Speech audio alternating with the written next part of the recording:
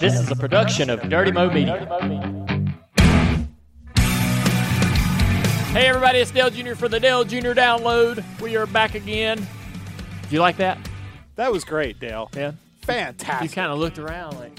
I'm always looking around, seeing squirrels.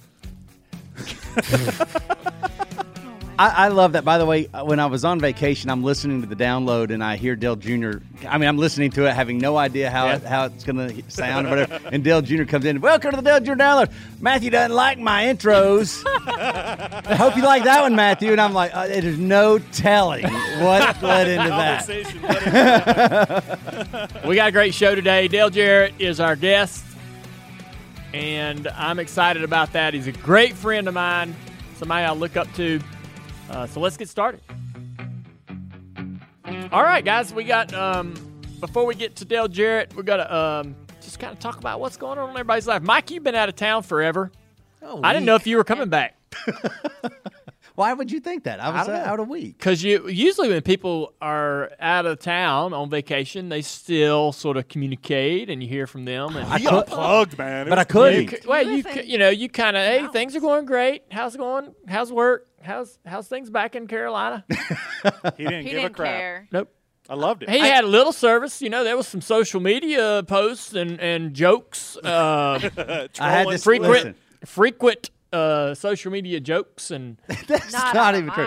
It was funny, though. I was out of service and no Wi-Fi a lot of the time when I was out. But when I came out of the canyons that I was in for dinner or something, there was one night when I just walked into 65 text messages and like 63 of them were you and Tony rapping back and forth about stuff. And I'm like, what is going on right now? Like, it's just, your phone lights up. There's smoke coming out of it. But it was just text conversations and stuff like that. Yeah.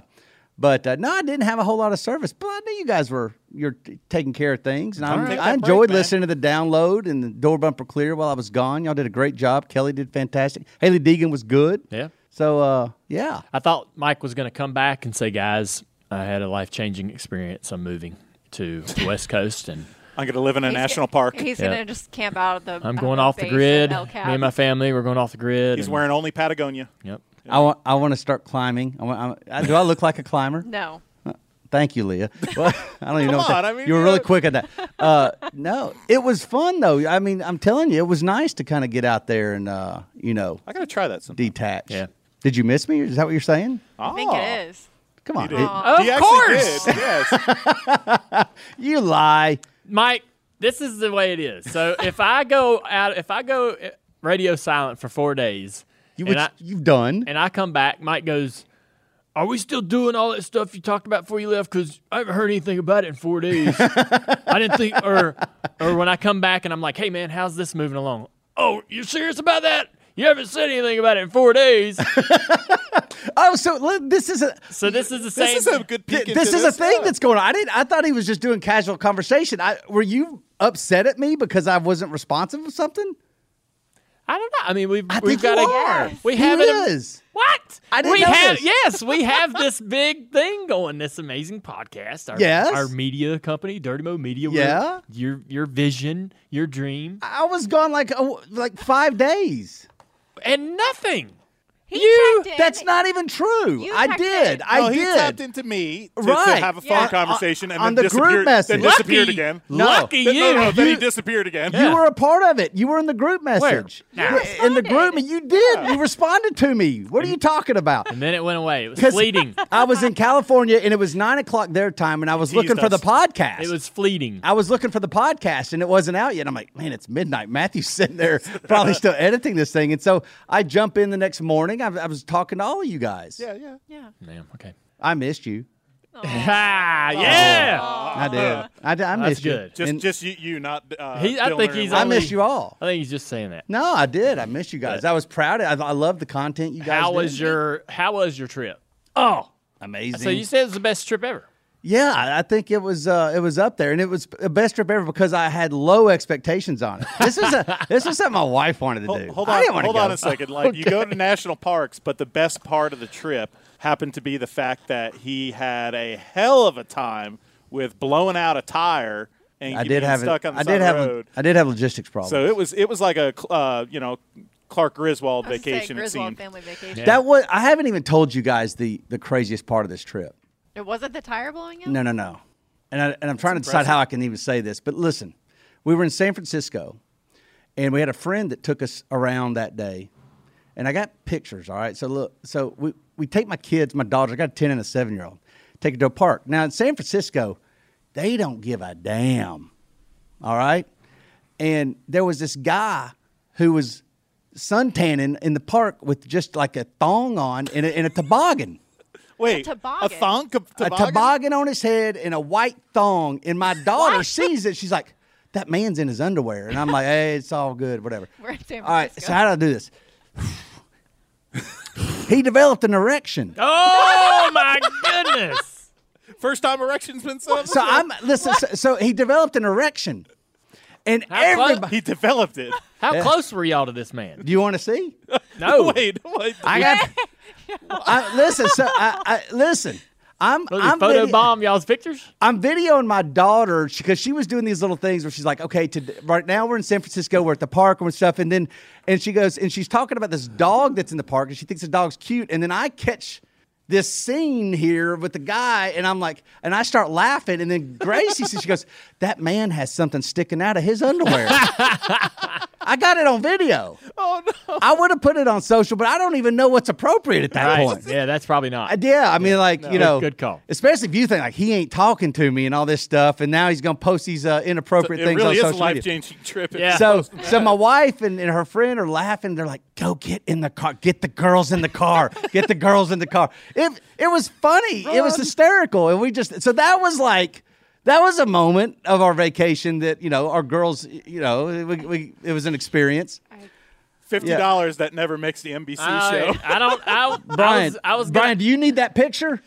I was going to ask about the rest of the trip, but I won't. The rest of the trip. Listen, we went to we left San Francisco.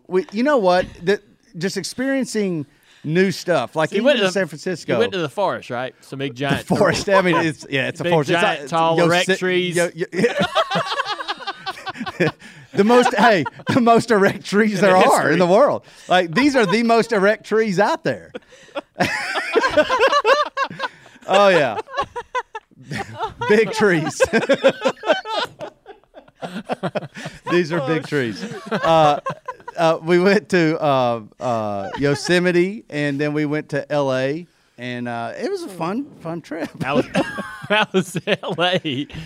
That was like, I mean, you know, you've been to LA we were You've been winding to her LA down. before. We had, and we were winding her on down at that point, but we went to Universal Hollywood. You know what's funny? I need to send you this picture. You're right. We haven't talked a lot. So, like, do you remember when me, you, and Tony snuck onto that Jaws set and watched that tour? Yes, we were on that tour. Oh, you took the and tour. I took pictures, that backlot tour. Yes. And so we were, like, I knew where the fire was going to come out and the big shark was going to come out. It scared my daughter half to death.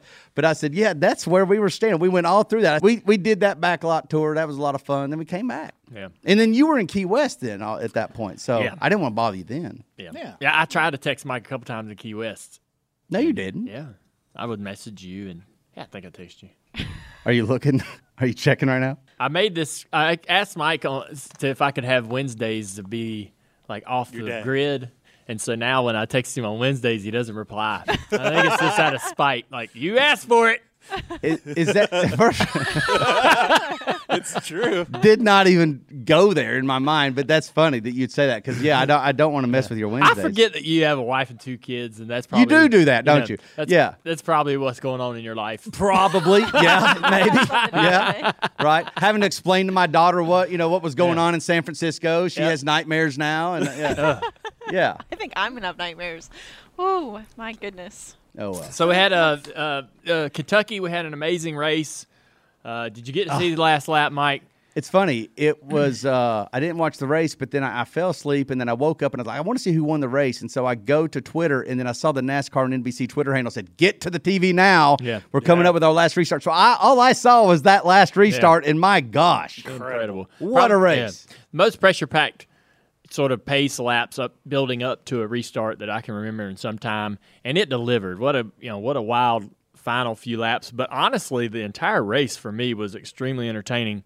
And obviously, compared to the product that we've had at Kentucky over the last couple of years, it was a big improvement, a much more exciting race. We had some battles for the lead that I wasn't anticipating having, right?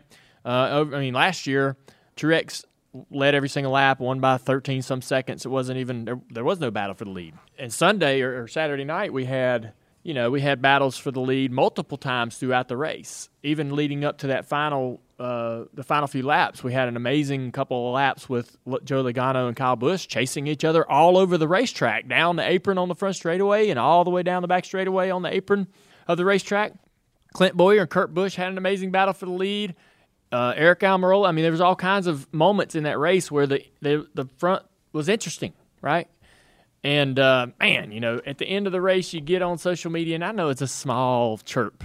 It's not the entire pie. It's only a very small sliver of people on social media. And Twitter's not a big – there's a lot of users on Twitter, but it's small compared to the general population. The overall, yeah.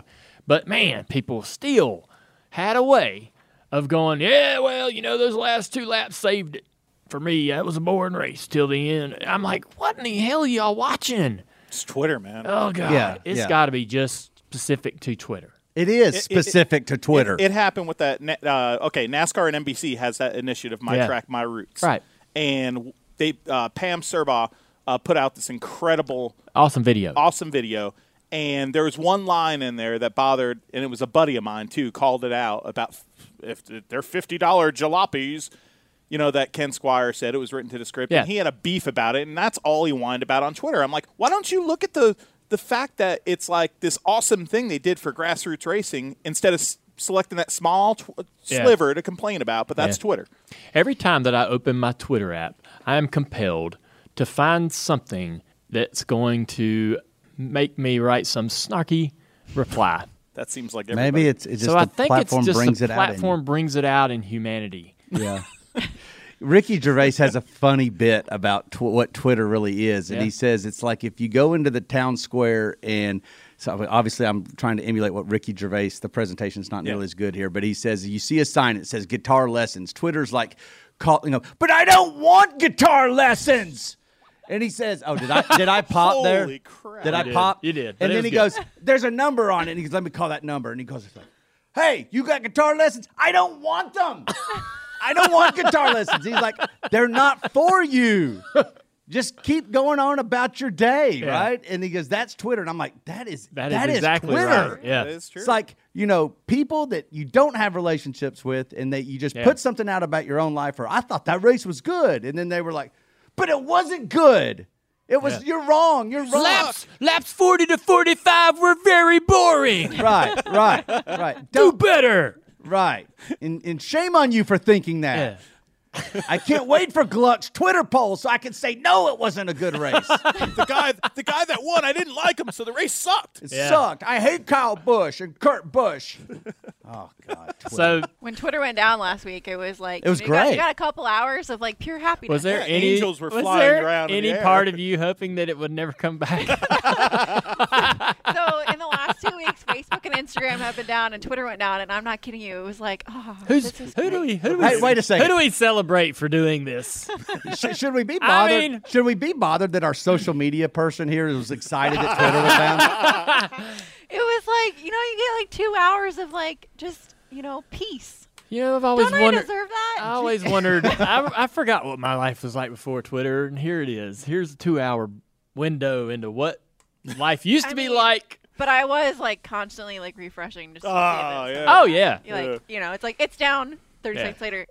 Is it still down? It's still down. Oh. Well, look. I was thinking in my mind, like, I bet you some hacker, group, some kind of spider hacker group is responsible for this, and man, I really think they're cool if I knew their name. Right. Give him the Nobel Peace Prize. With that said, the race was good. It was a good race, and I do love Twitter. You know what but can I just say, though, you know what it did for me when I saw that? It reminded me, that was an epic finish, wasn't it? We were so close to like an epic moment where I forgot that how close we are at any time for the volatile Bush brothers to develop their rivalry, hatred and rivalry for each other. In public, because In public. I listen. I know that they say things that they, where they are supportive, and I think they love each other and stuff. But at no point do I think that's real. I think that they are just waiting for that ticking time bomb to go off for them to let their true colors about each other go out. And we were close to it. Yeah, if they weren't so great drivers, and if they wrecked each other, which they were capable of doing, my gosh, the sport is resurrected back to its place in the ecosystem, because the Bush brothers are the rivalry that we all wanted and needed. And my gosh, man, if that could develop. And, I think that looking back, not all brothers are this way, but Jeff Bodine, Brett Bodine, they had their falling out. It spilled out onto the racetrack. Maybe it even started there. I don't know. But that was rather public with those guys running over each other a little bit at Indy and so forth back in the 90s. I could see, had Kerry and me been put in that position, put in a box, and things didn't go well, how that could easily blow up bigger than any kind of disagreement you might have with just a stranger you're racing, right? Yeah. If your brother fenced you, like, dang, you're my brother. Right. Yeah. It's a very public display of a family situation. Yeah. Usually those are private. Because you could be more real with your brother than you can be anybody else, too. I think that adds to it. Yeah. I don't want to guess where each of those guys are and how they feel about each other, but it seemed to me that Kurt really enjoyed being able to get one over on him, on Kyle, because Kyle's had so much success, so many wins, so celebrated for his abilities. I really think Kurt appreciated getting one shot to on a big stage, to showcase, hey man, I can do this, I can get it done. And the thing about it is like they're very competitive with each other. And you can be competitive with anybody you're out there racing, but rarely are you pitted with one of those guys. I raced with Dad a couple years and hardly saw him. I raced, me and Matt Kenseth were great friends, but really we only had about a dozen one-on-ones, right? And we raced for 20 years together. So Kurt and Kyle, they've raced around each other for over a decade and probably only have a handful of battles they can really recall. One-on-one battles, and this was definitely one for the ages. Greatest thing I saw was the guys riding on the car. Yes, that was cool. I knew you'd love that. As soon as I saw him do it, I'm like, oh, I bet Dale Jr.'s loving this. And then they panned to that shot of you guys at the booth, and you glowed up there. Yeah. You were just beaming up there. And I knew why. I might have been like that guy you saw in San Francisco.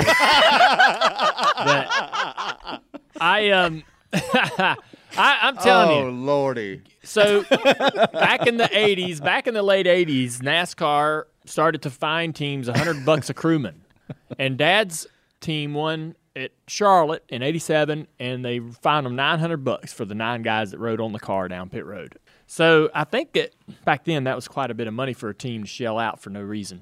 And it just kind of went away. I don't know if the fine was raised or if NASCAR put a squash to it and said stop doing it completely.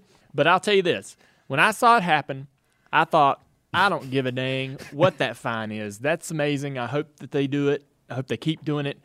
And when they pulled the car toward pit road, I could see it on the monitor we had. I don't know if it was on national television, but there was a official there, and he was pointing for them each all to get off the car, like pointing each official to the asphalt. You get down, you get down, you get down. And I text Steve O'Donnell, who's in the booth next to me in the NASCAR booth, and I said, let them ride the car. And he said, hell yeah. Cool. And I was like, all right, I'm hoping – I don't think NASCAR is going to do anything. If anything, NASCAR is going to say in the next drivers' meeting, let's not – or they'll put out an email to the crew chiefs, let's not have them riding the cars, guys. That's fine. Which is fine. But hopefully they don't do anything. And riding the car becomes a thing again. Hey, as long as the car passes tech, that's the damn risk you take as a crewman. I think it's a liability, if a guy on the front falls off and gets run over. You think? Yeah, that could be tough. Oh, and as far as that goes, as soon as they showed that shot of them riding, I could point to the one that was going to fall off. Yeah, front fender. Right, you could see the one. I'm like, that's the guy who doesn't have. First of all, he's not holding on to a B post. He doesn't look like he has a whole lot of coordination. It's going to be the biggest impact when he falls. I mean, yeah, that's the guy that's fallen. Yeah. So, yeah, it's a liability. Yeah, absolutely. And those cars are paper thin. The sheet metal, back then in the 70s and 80s, those were tanks. Yeah. You couldn't even dent the hood when you sat on it. This not a hayride here. Ain't no way. Ain't no way that thing's going through the Oculus or whatever the hell that thing's called. Octagon. Oculus Prime. Yeah. Ain't no way it's going through the room of doom. All I know is if I'm a crew chief, man, After they sit on it. If I'm a crew chief, I'm like, put your helmet on, boys. We're getting on that car. Yeah. That'd be my reason. Yep. I knew you loved it, though. I did. Hell yeah. I'm glad they did it. It was old school. And thought the night couldn't get any better, and it did. All right, we had the gloves program for Nationwide Children's Hospital this weekend. We had a lot of drivers wearing them, over 50 drivers wearing the gloves. Nationwide Children's Hospital is a great place. We love supporting it. We love helping raise money, and me and my wife have a fund there that's for research. And the gloves are worn by the drivers in the race Friday night and Saturday night, and they get auctioned off after the driver and myself signed them. The auctions are going now.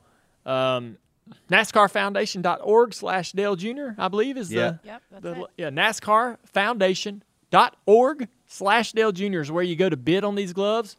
And they started at $30. So there should be, hopefully, maybe some affordable ones out there for you folks. But there's also going to be some that are, going to go up there and get jacked up. No, and rightfully so, some of these should go high. I mean, that's the whole point. yeah. We're trying to raise money for charity. I love that last year and this year you had first wins of the year. It was Chase's first win in his career, but you got Kurt Busch's first win of the year. The scary part is that hopefully the big worry, and you don't even think about it. You're excited about the program. You get to the track. You see the drivers wearing the gloves. You're pumped up, and they're tweeting, and everybody's supporting and pushing out information and driving people to the auction. And there's been months of lead up to this, getting the drivers' sizes, getting their gloves printed, getting them comfortable and happy, and getting the gloves in their hands, and getting them to the racetrack.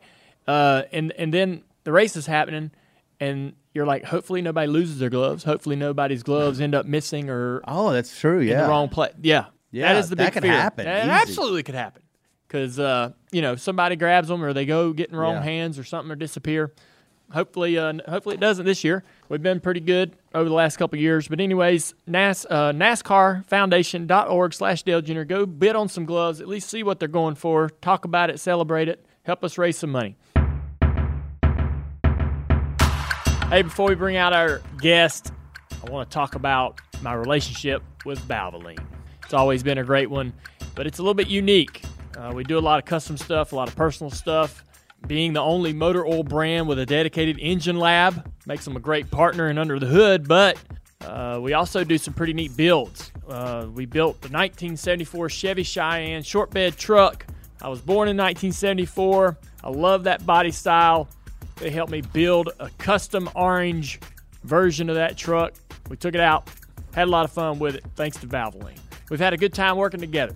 Not short on some funny moments. 2 years after the truck build, they made me into a bobblehead for their Pit Pals promotion. I still remember doing that production and didn't really know that the commercials were going to turn out as good as they did. When you're doing that stuff, you don't know whether it's going to be good or not. No, and as a matter of fact, when they say, hey, guess what? We got this good idea. You're going to be a bobblehead, and we're going to do commercials. And they said that, You're literally working. There's a bobblehead.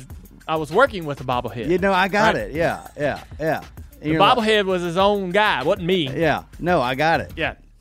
So it was weird, but it turned out very, very funny and something I was actually real proud of. So no other motor oil brand goes the extra mile to build a relationship like Valvoline does, which is why I trust them in my engines, and you should too. From high mileage rides that need that thick anti-wear film to new engines that have carbon buildup. Check out Valvoline.com/Dale to find the right product for your engine. That's Valvoline.com/Dale. He's going to make it. Dale Jarrett's going to win the Daytona 500. And Dale Jarrett has won the NASCAR Western Cup Championship for 1999. It's the Dale and Dale show as we come off of turn 4. All right, so here we are. Dale Jarrett in the house. How's it going? Fantastic. Thanks for having me. I watch this all the time and listen to this, and I always wondered what this place really looked like. Now I know. Yeah, so we're pretty proud of it. Glad to have you in here.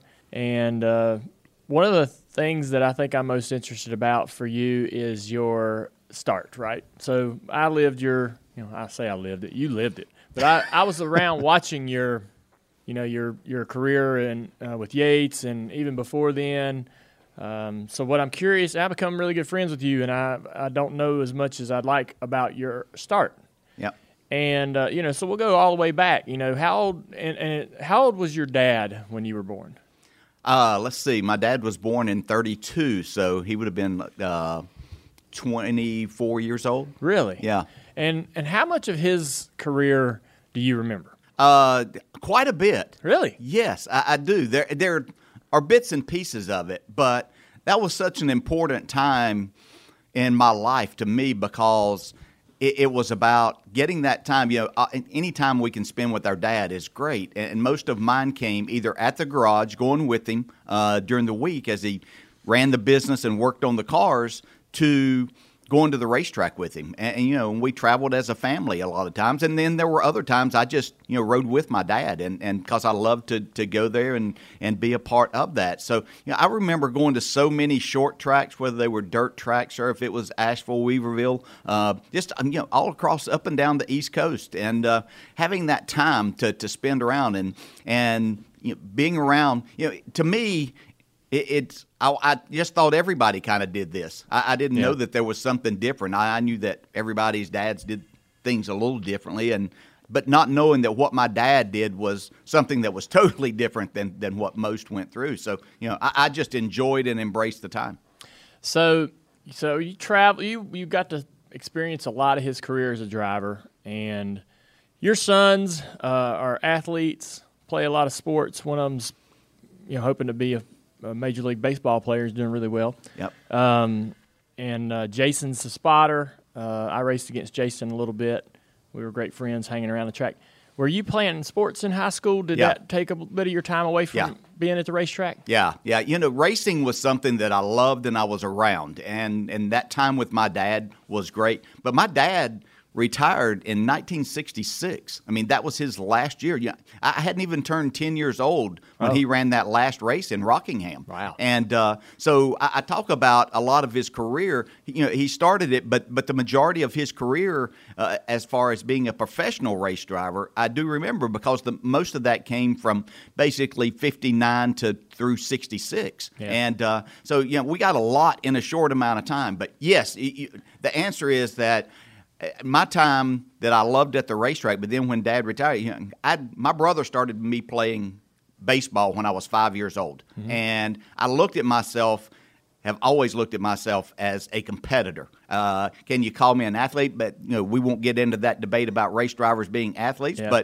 But I was an athlete that I played when I got to the high school level. I played 4 sports: baseball, football, basketball, and golf. And actually, they changed the rules in the state of North Carolina to allow me to play 2 sports at the same time, which wasn't allowed in the early 70s. I wanted to play golf and baseball in the spring, and you really were only allowed to play 1 sport. And so in my junior year, they allowed me to play baseball and golf at the same time of year. And so as long as it didn't happen on the same day, I couldn't play a baseball game and then go play a golf match too. But they changed the rules for you? It was because of you? It was I say that it was because of the athletic director at Newton Conover High School that contacted the North Carolina Athletic Association about me being able to do that, because the rules were that you could only play in 1 sport during each season. And so in me wanting to do that, so they changed it. It was just a temporary thing that they said, okay, we'll allow this in my junior year. Come back my senior year,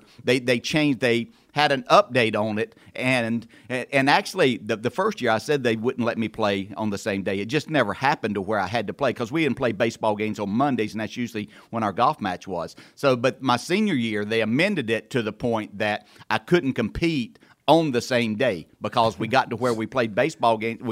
We started playing more golf matches, and so they changed the rules so that I could do that. So that's what I love to do. I love to compete. I probably shouldn't say this, but as much as of it was that I love to compete, I even though I made good grades, I wasn't a great student because I didn't want to be in class. I wanted to be on a field somewhere playing and competing. So racing wasn't something that I thought I was going to do. I really thought I was going to be a football player or play golf. Yeah. And so I literally didn't ever drive a race car. I drove go-karts and things, and it wasn't in a competing level, but I didn't drive a race car until I was 20 years old. Wow. Yeah. So completely different path. I mean, think of the drivers now, how much success they've had. Yeah. And how much success a lot of them have had at the highest level by the time they're 20. So, when your dad retired when you were 10. Yeah, I was just getting ready to turn 10. So nothing during that time made you go, man, this is what I want to do? I mean, like, was there not a fascination of racing at all? Because I know he retired early. Yeah. And you were already on the sports, but was there just even a little bit of a seed planted? Oh, yeah. Yes. Okay. Yes. I mean, I would sit in the family car in the driveway and, act like I was driving in the Daytona 500. Right. So, yes, there was something in my mind, but I didn't. It was so totally different. My parents could take me to the golf course and drop me off there and pick me up when it got dark. Or I could ride my bicycle in Conover to the baseball field and practice and play games. So I could do all of that. Then when I got to the junior high level and stuff, the sports teams were there. So all of that was there. It didn't cost me a penny to do any of that, really. I mean, it cost my parents to belong to a golf course, but it didn't cost anything. And so knowing the racing side of it somewhere along the way, I don't care who you are and where you get started, it's going to cost somebody money. And, my dad came along at a time that even though he had 2 championships in the late model sportsman division and then 2 more in the cup level, it didn't pay a lot of money. And so he didn't have money to see if I could drive a race car or not. So trying to figure out that later. But I always wanted and thought that would be so cool. How am I going to go about doing that? Because I looked at racing as high level of competition, driver and car versus the next driver and car. How was the retirement handled in the house? Like that, he did retire a little bit early. Was that sad, bittersweet? Was Ned like, this is what I got to plan? I'm going in this new direction? Mm-hmm.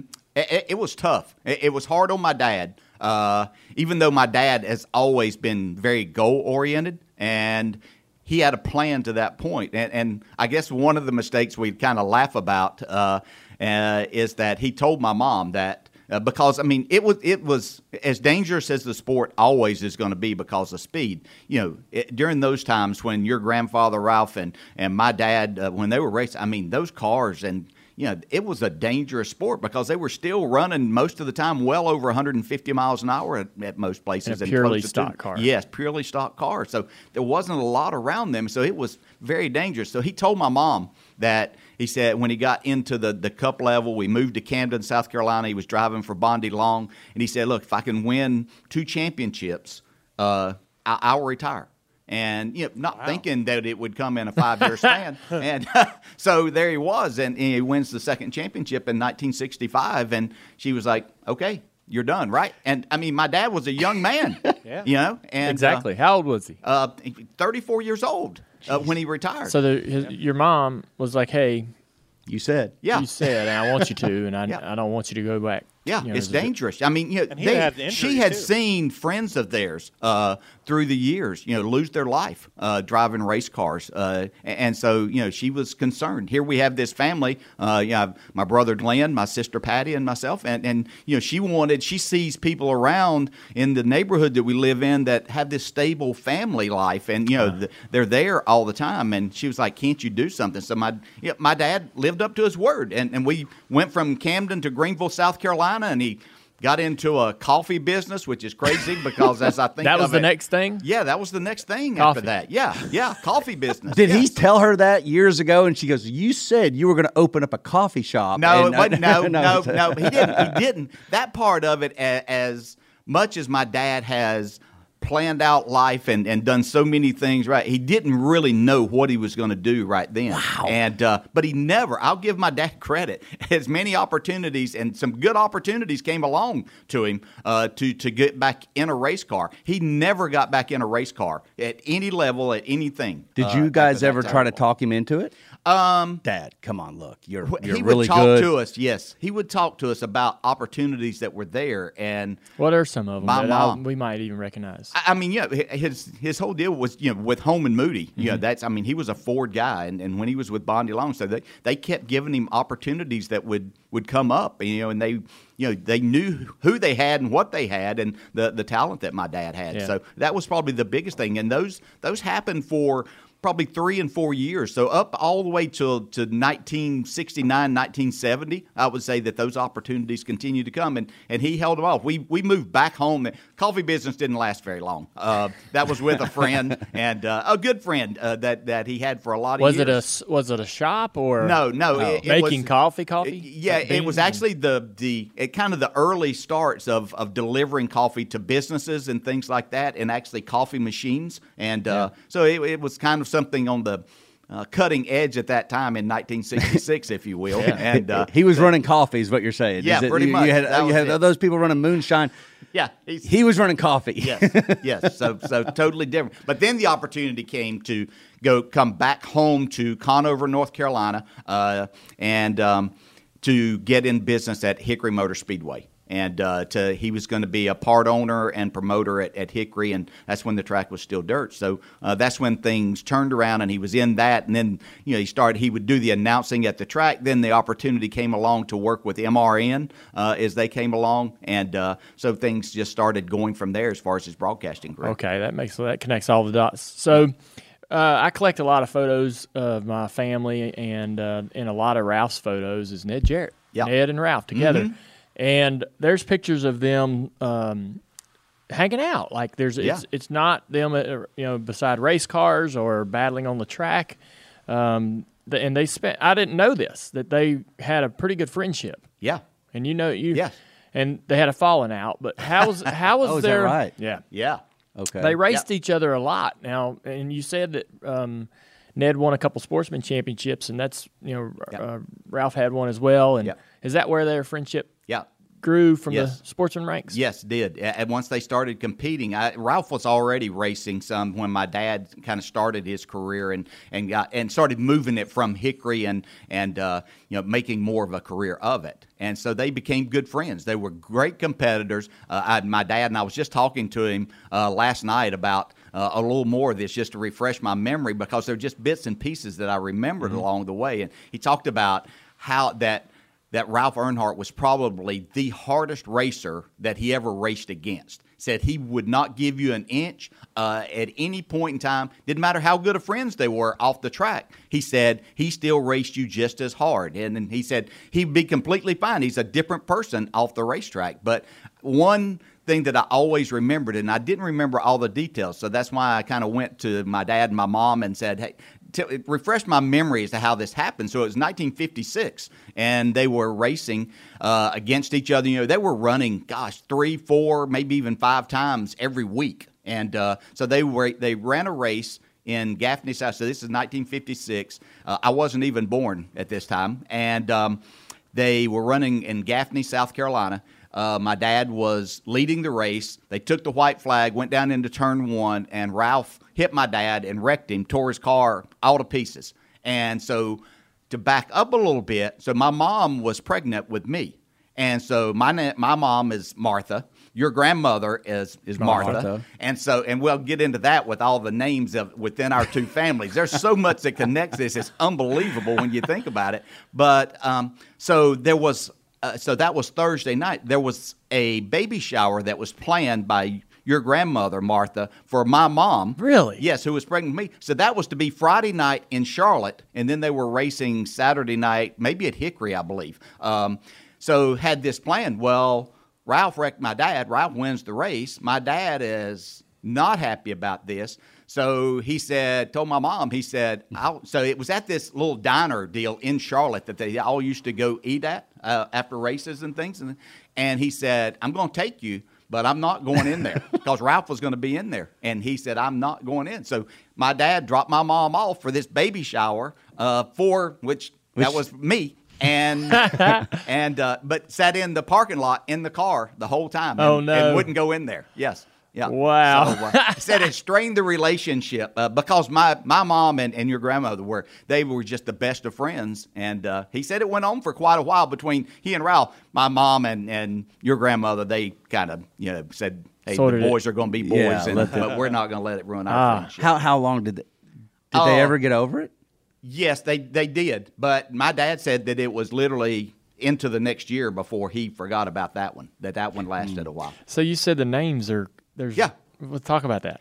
Okay, so your dad was Dale. So it was Ralph and Martha and Dale, and then it was Ned, Martha, and then I came along as Dale. Yeah. And so then so you think there's some sort of a reason why you're Dale? And that because of that friendship the two Marthas had. I've asked my parents that, and they said that was that just a real common. It was a name that they liked. Yes, yeah, and said it just happened that it was that your dad was there, and so then we went on. So then you and Kelly, which is spelled Kelley, and then my wife, that Kelly and I got married in 1984, and her name was spelled Kelley, and then we have a daughter, our second daughter, Kelly and I. Its name's Carson. And so we spelled her name Karsyn.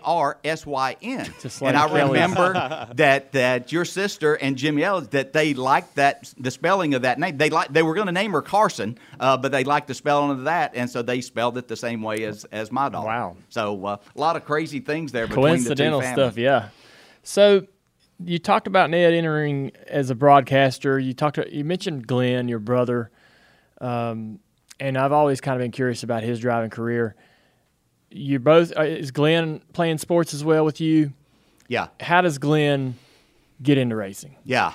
So Glenn, very smart person. Graduated at the top of his class out of high school. Was nominated for the Moorhead Scholarship at the University of North Carolina. So he gets there on a partial baseball scholarship. Also, Glenn was a really good baseball player and played a lot of American Legion ball around. And so he goes as a catcher, goes to the University of North Carolina. And Glenn had never really thought that much about racing, I don't think. Mm-hmm. He enjoyed being around. So Glenn is 6 years older than me. He's right at your dad's age. And so he goes and does that. But Glenn's just so smart and retains a lot of knowledge, some of it very useless, but still he's smart. So when he finishes, just before he finishes college, he's kind of coming back and forth from Chapel Hill. He gets the bug to want to drive a car at Hickory. So my dad is running the track and managing the track and part owner at Hickory Speedway. And Glenn gets the chance to drive a car and with some buddies of his that they had. And so he just decided he tries it. And he's actually pretty good. Glenn's a big guy. He's like 6'4", 225. And so fitting in these cars is not the easiest thing for him. But you could tell that he had a huge desire to do it, but he had a lot of talent also to get it done. And so he continued to want to. Once he got out of school, he kind of got into our family lumber business that we had, that my grandfather had for years. My dad worked at, I worked at, the whole family. It took everybody to get it done. But so he started racing on a more regular basis, got hooked up with some guys, Glenn Hoke and some people from Hickory Speedway that were legends there and as far as building cars and maybe cheating cars a little bit better than others along the way, but Glenn got hooked up there. And actually, the first race, and I should have called Glenn, but his first race, early 1970s, is one of the first races that your dad came to run on asphalt, came to Hickory. But anyway, Glenn's first win at Hickory in the late model sportsman division was passing your dad and beating him. Wow. So it was a pretty cool night to have all that to happen. And I actually remember the first time your dad came to Hickory. I don't know if it was his first asphalt race, but I can remember him coming. It was one of the first few that he ever ran in coming to Hickory. And my dad, it was great to have him there. And my dad had given him a little deal money. He had a pretty good night. I think he ran the top 5. Yeah. And but I can remember I was in my dad's office, just a little trailer. As a matter of fact, the trailer's still there to this day. That's where my dad did business at Hickory Motor Speedway. But I was in the trailer that night when Dale Earnhardt comes in after it and said, "Look, I spent money on the tires and all of this," and he didn't have any money and to make the next week work. And so my dad said, "I'm going to give you a loan here." He said, so I saw him hand him the cash, but he said, "You have to come back sometime, within the next few weeks and race for me again and let me know you're coming so I can promote it." Right. And he said, "But I'm going to advance you this." And he did. And your dad lived up to his word. He came back and raced. So he wanted to promote it because of Ralph. Yes, that's right. Yes. Dad being Okay. Ralph's son. Yeah, I got Dad it. had That's no it. real fame, but Right. Ralph did. Yeah, I was about to that's right. ask, why would he be promoting Yes. Dale It Earnhardt? was But the that name. makes sense. Yes. Yeah. Yeah. I mean, Ralph was a legend, Yeah. in the Carolinas and all around as far as, his driving skills and what he had done. So, the name, took him right there. And people loved it. I mean, they flocked around your dad like he was the superstar already that he was to become. Yeah. So watching Glenn or seeing Glenn, when I kind of research and watch old races and stuff, it seemed like Glenn had a lot of opportunities. And you and him kind of came up around maybe the same time. He maybe had some sportsman races and opportunities in the sportsman series before. So how was he putting those deals together? Was his success at Hickory so good that people were, was those his cars that he put out on track, like the Ford, the blue and white 24? No, Glenn never owned. Glenn was smart enough not to get into the ownership business. I'll give him this. We're two, as close as we are, and he's been my best friend forever. And he was always putting deals together and drove for other people.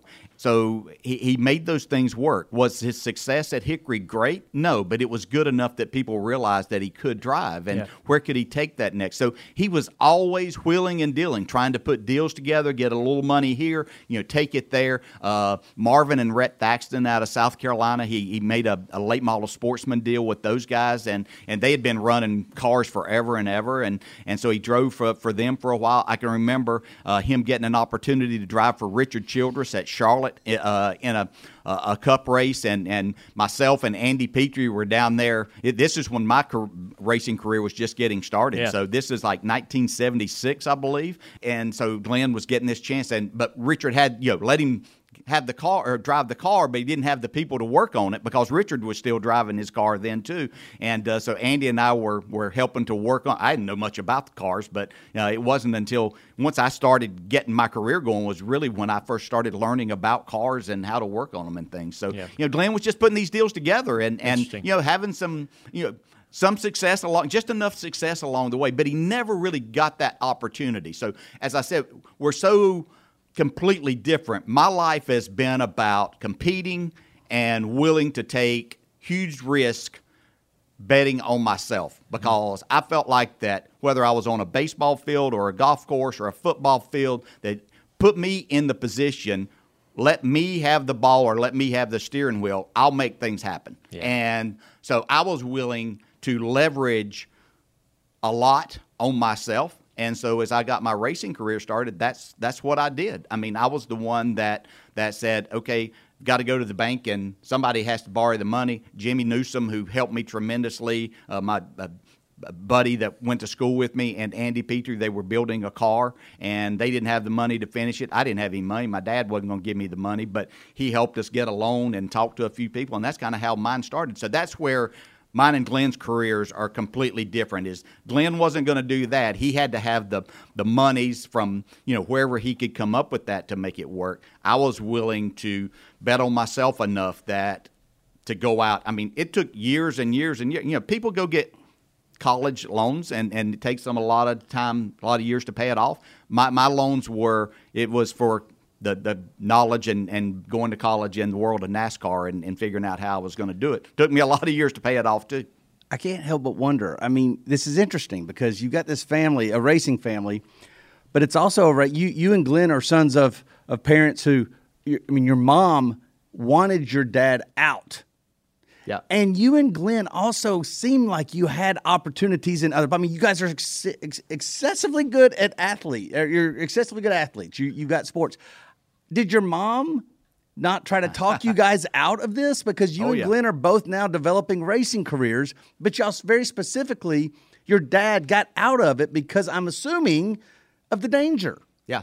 Yes. Yeah. So, and she was not happy whatsoever that this was a path that we decided on. I mean, there were so many things, as my dad had Hickory Speedway, she was hoping that there was something there besides the driving side of it that we could get involved in, that this might be a family business, because then he expanded from there to come down to Metrolina Speedway in Charlotte, and through some friendships that he had developed, that some people that bought that speedway, so he managed that. So he literally ran races on back-to-back nights. We'd be in Charlotte on Friday night for Metrolina, and then Hickory on Saturday night for the race there. And, I mean, he did the announcement. I mean, he ran everything, and so he incorporated the whole family. I mean, we did this as a family. My mom sold tickets.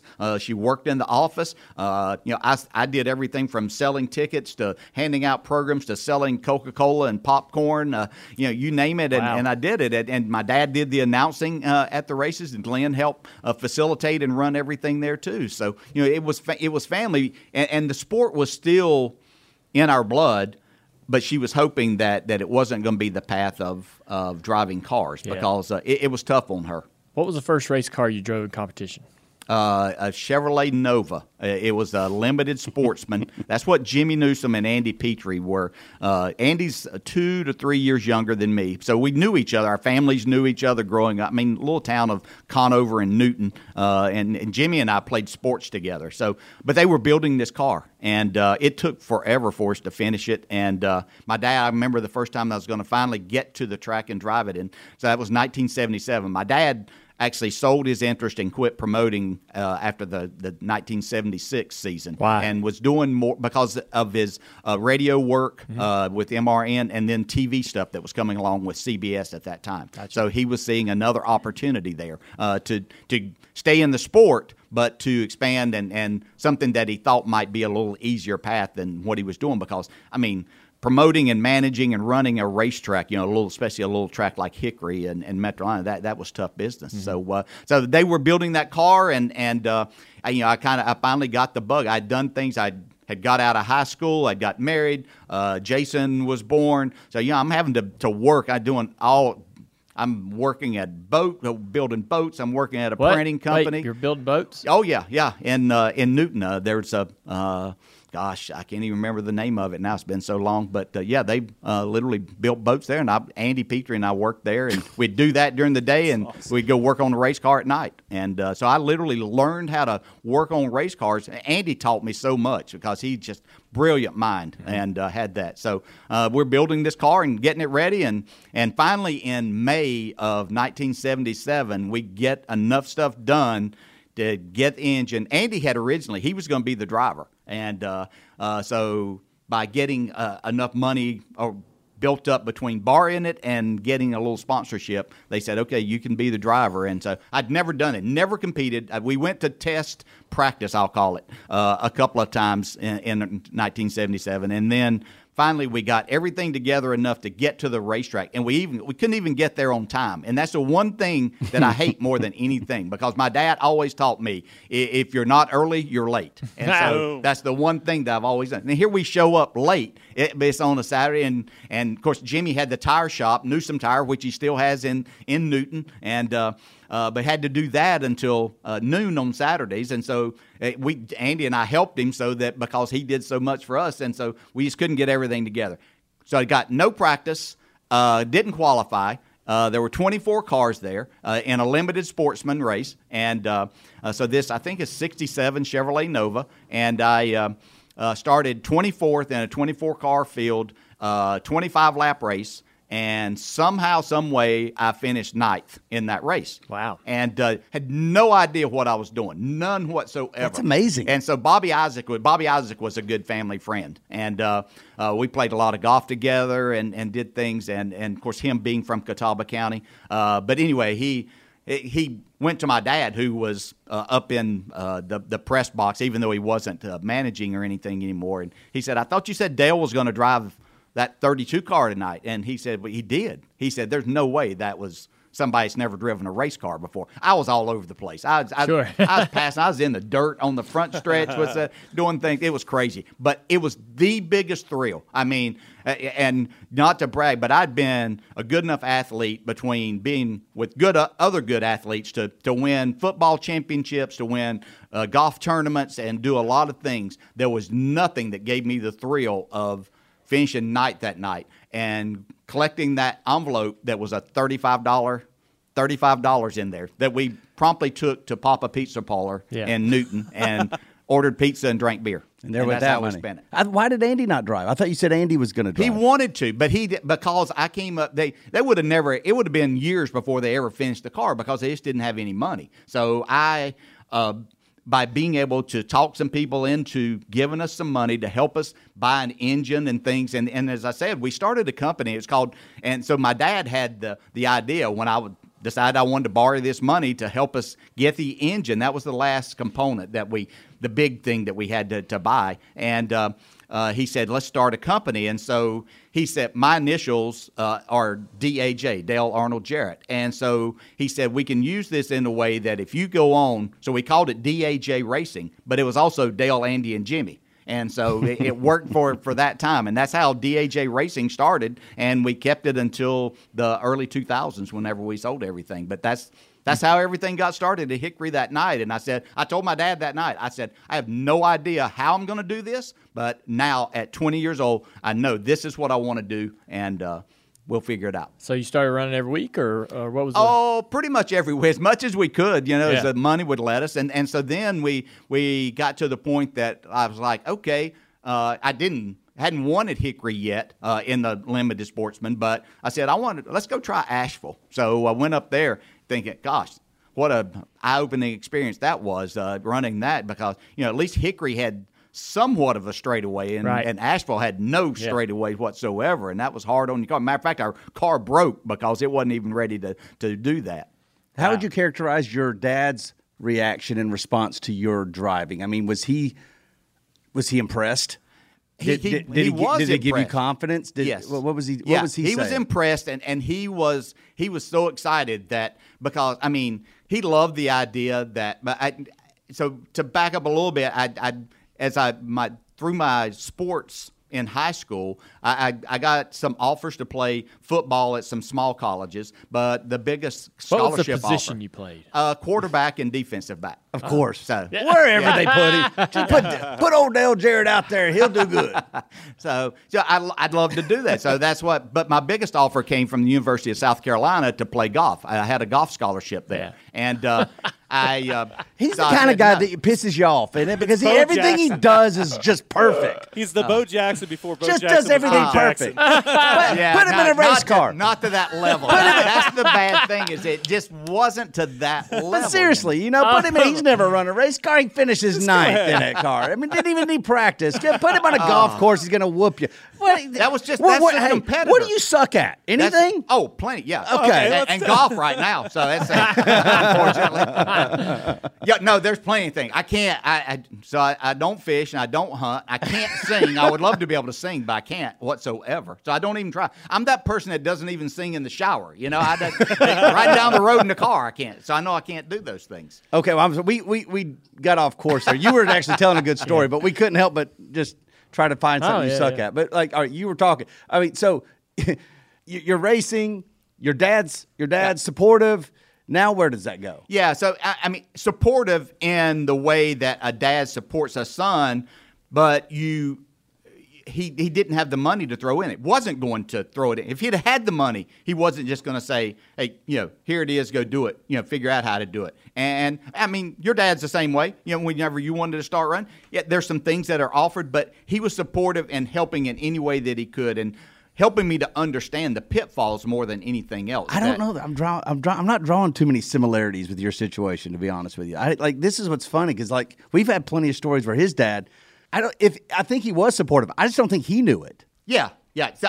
In that way, yes. That my dad was, in that he knew that my mother didn't want this. This wasn't. But he was like, you can do this. You even though you've done very little of it. He said, I know because just the sheer competitor that you are. And in my way of thinking, and what my dad always taught me, no matter what I was doing, if you're going to do something, do it the very best that you can. And so if you're not the most talented person out there, and I wasn't, there were teams that I was on that I wasn't even close to being the best athlete, but none of them worked harder than what I did. And I thought things through. I was always thinking, I can't say that in the early 1970s you're sitting around watching game film or anything like that, but we had a little bit of it. But I was always more prepared than anyone else, and that carried on into my racing career. In that I wasn't going to be the natural talent that Dale Earnhardt Sr. and Jeff Gordon, and the list goes on and on of people that I think about that are so very talented that understood that from the time that they knew that's what they wanted to do. I wasn't going to be, but there were other ways of working around that, and that started early on. I knew nothing about building race cars, but by the time that I'd been in it 5 or 6 years, I understood every component of it. To the point that I'm not going to say I was an engine builder, but I could assemble them, setting them in the floor. I could put them together, and we'd put them in the race car. So I was always going to work harder than anybody else, I felt like. And going to a wind tunnel at midnight and sitting there watching air blow across car, there's nothing very exciting about that. But when they allowed me to say, okay, show me what this does whenever we make this change, or when the car does this, when it gets in this position, then I could see what the air could do. So there were things that I thought that as other people were sleeping from midnight to 8 a.m., I was learning what the air was doing on the race car as I got myself in that situation. And mainly because I saw things that your dad did in his driving career that didn't make sense to most drivers, but there was a reason behind it. And I don't think he was doing it at a wind tunnel. I think he was just exceptionally brilliant in that side of it, of understanding air and what it could do. And so I wanted to learn more about that. So you're racing weekly at Hickory in limited sportsman, and probably moved up in the top class. Late model. Yeah, late models.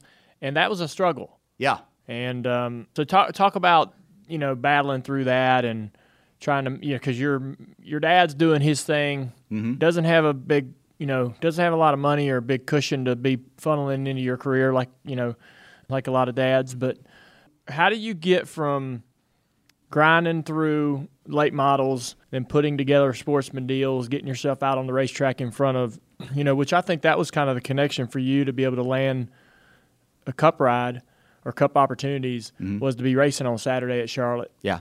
So how did you get there? Yeah, it was tough. In there and trying to do the late model sportsman side of it, to move to that next level, to race against Tommy Houston and Jack Ingram when he came, and Sam Ard. These guys were in the late model sportsman. They would come to Hickory and race as they were chasing points all around. And so there was a guy named Carlos Johnson in Newton that had fielded late model cars for a long time. And my dad helped me put some sponsorship deals together. They were, we're talking very little money, but it was enough to make this happen. So that's what I started doing. There was an opportunity to drive what was the Baby Grand Series, I got that chance to run. I think I ran like 12 races and never won one of them, but I had some good runs, but had a couple of major crashes in it too, and running good, because, man, when those things would blow an engine, they would blow up and you'd wreck big time. Oil go everywhere. So I had a couple of those moments with that. So it wasn't a situation that I had I didn't come from that background of Darrell Waltrip of winning, championship after championship and things like that. So just trying to put deals together to make it happen, do what I could. The first opportunity, we would go run some different tracks in the Carolinas, in Virginia, in Tennessee, go to Kingsport, just do what we could, because the Busch Series didn't come along till 82. And so, this is 79, 80. 80, I ran a lot of races around and got my first chance to go to a big track, and that was in Charlotte. And I was so thrilled to do that. I'd helped my brother on cars that he had run and racing there, and so I get this opportunity to go there. And we basically took a car that we were racing at Hickory and modified it a little bit as far as the body. Nothing as far as the safety aspect of it or anything like that. And so Carlos Johnson owned this, and we took it to Charlotte, and we qualified for the race. And you had to run qualifying races and things during that time. And I was having a blast. And we get into the race, and it was going okay. And then we had an issue. We had two things that happened. We had an electrical issue that we fixed. Then I had a brake issue, and I come in, so I lost a couple of laps, but we got it fixed. So we go back out, and everything is fine, and we're within the last, I think, 5 laps, certainly within the last 10 laps of finishing the race. And that's all I wanted to do was go finish, and I'd run pretty decent. I'd learned a lot. And as I went into turn 1, Gene Glover was driving his number 71 car. I can still see it. And anyway, he blows an engine going into turn 1. And I'm probably 20 car lengths behind him. And so, you're running 150 some miles an hour at that time. And anyway, the things that I'd been told about when things happen, that if something happens to a car going into the corner, into turns 1 or 3, they're generally going up the racetrack. And so make your move to the bottom. So that's what I did, but there was oil on the track. But then the worst thing was as he hit the wall and comes back down, well, as I see him coming back down, I hit the brakes, and the brake pedal goes to the floor. No. And so what we thought we had fixed, it didn't really. So I have one move to try to miss Gene Glover's car that has come right back down in front of me, and I haven't slowed down at all. And so I turn hard to the right, and when I did, I catch the back of his car with the left front of this was a Chevrolet Nova, and so it sends him flipping. Right. So it just crushes the left front. Well, at that time, I learned to drive with one foot. You use the gas and the brake pedal with my right foot. My left foot, the clutch was the only thing I used it for. And so anyway, I had it on the floorboard. And so I guess as I braced, anyway, this is a short track car with just, aluminum floorboards and, or the steel, the metal there, but very thin.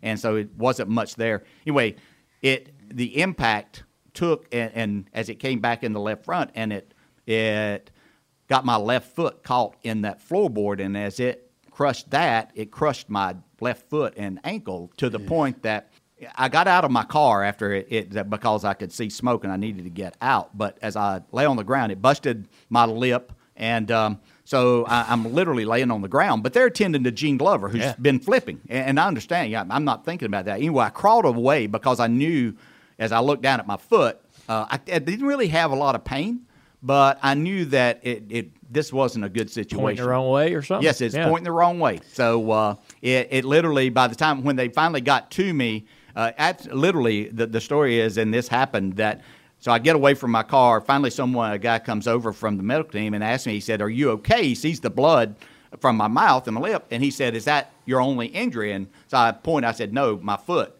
And he sees my foot, and it makes him sick. He walks away. So here I am laying on the grass down in the middle of turns 1 and 2 with nobody around. And your only help has just got sick. Yeah, so he goes away. Anyway, they put me on the gurney, so I'm laying on the gurney and on my back, and my right foot is up like it's supposed to be, and my left foot is pointed down. And so they take me to the infield care center, and then obviously know that I have to go to Cabarrus Hospital, and so it was that was your first big track. That was my first big track experience. Wow. Was that in Sportsman? Yeah, late model sports. So I've seen that wreck over and over, and it's awful wreck. I've never seen it. No. Oh, it's awful.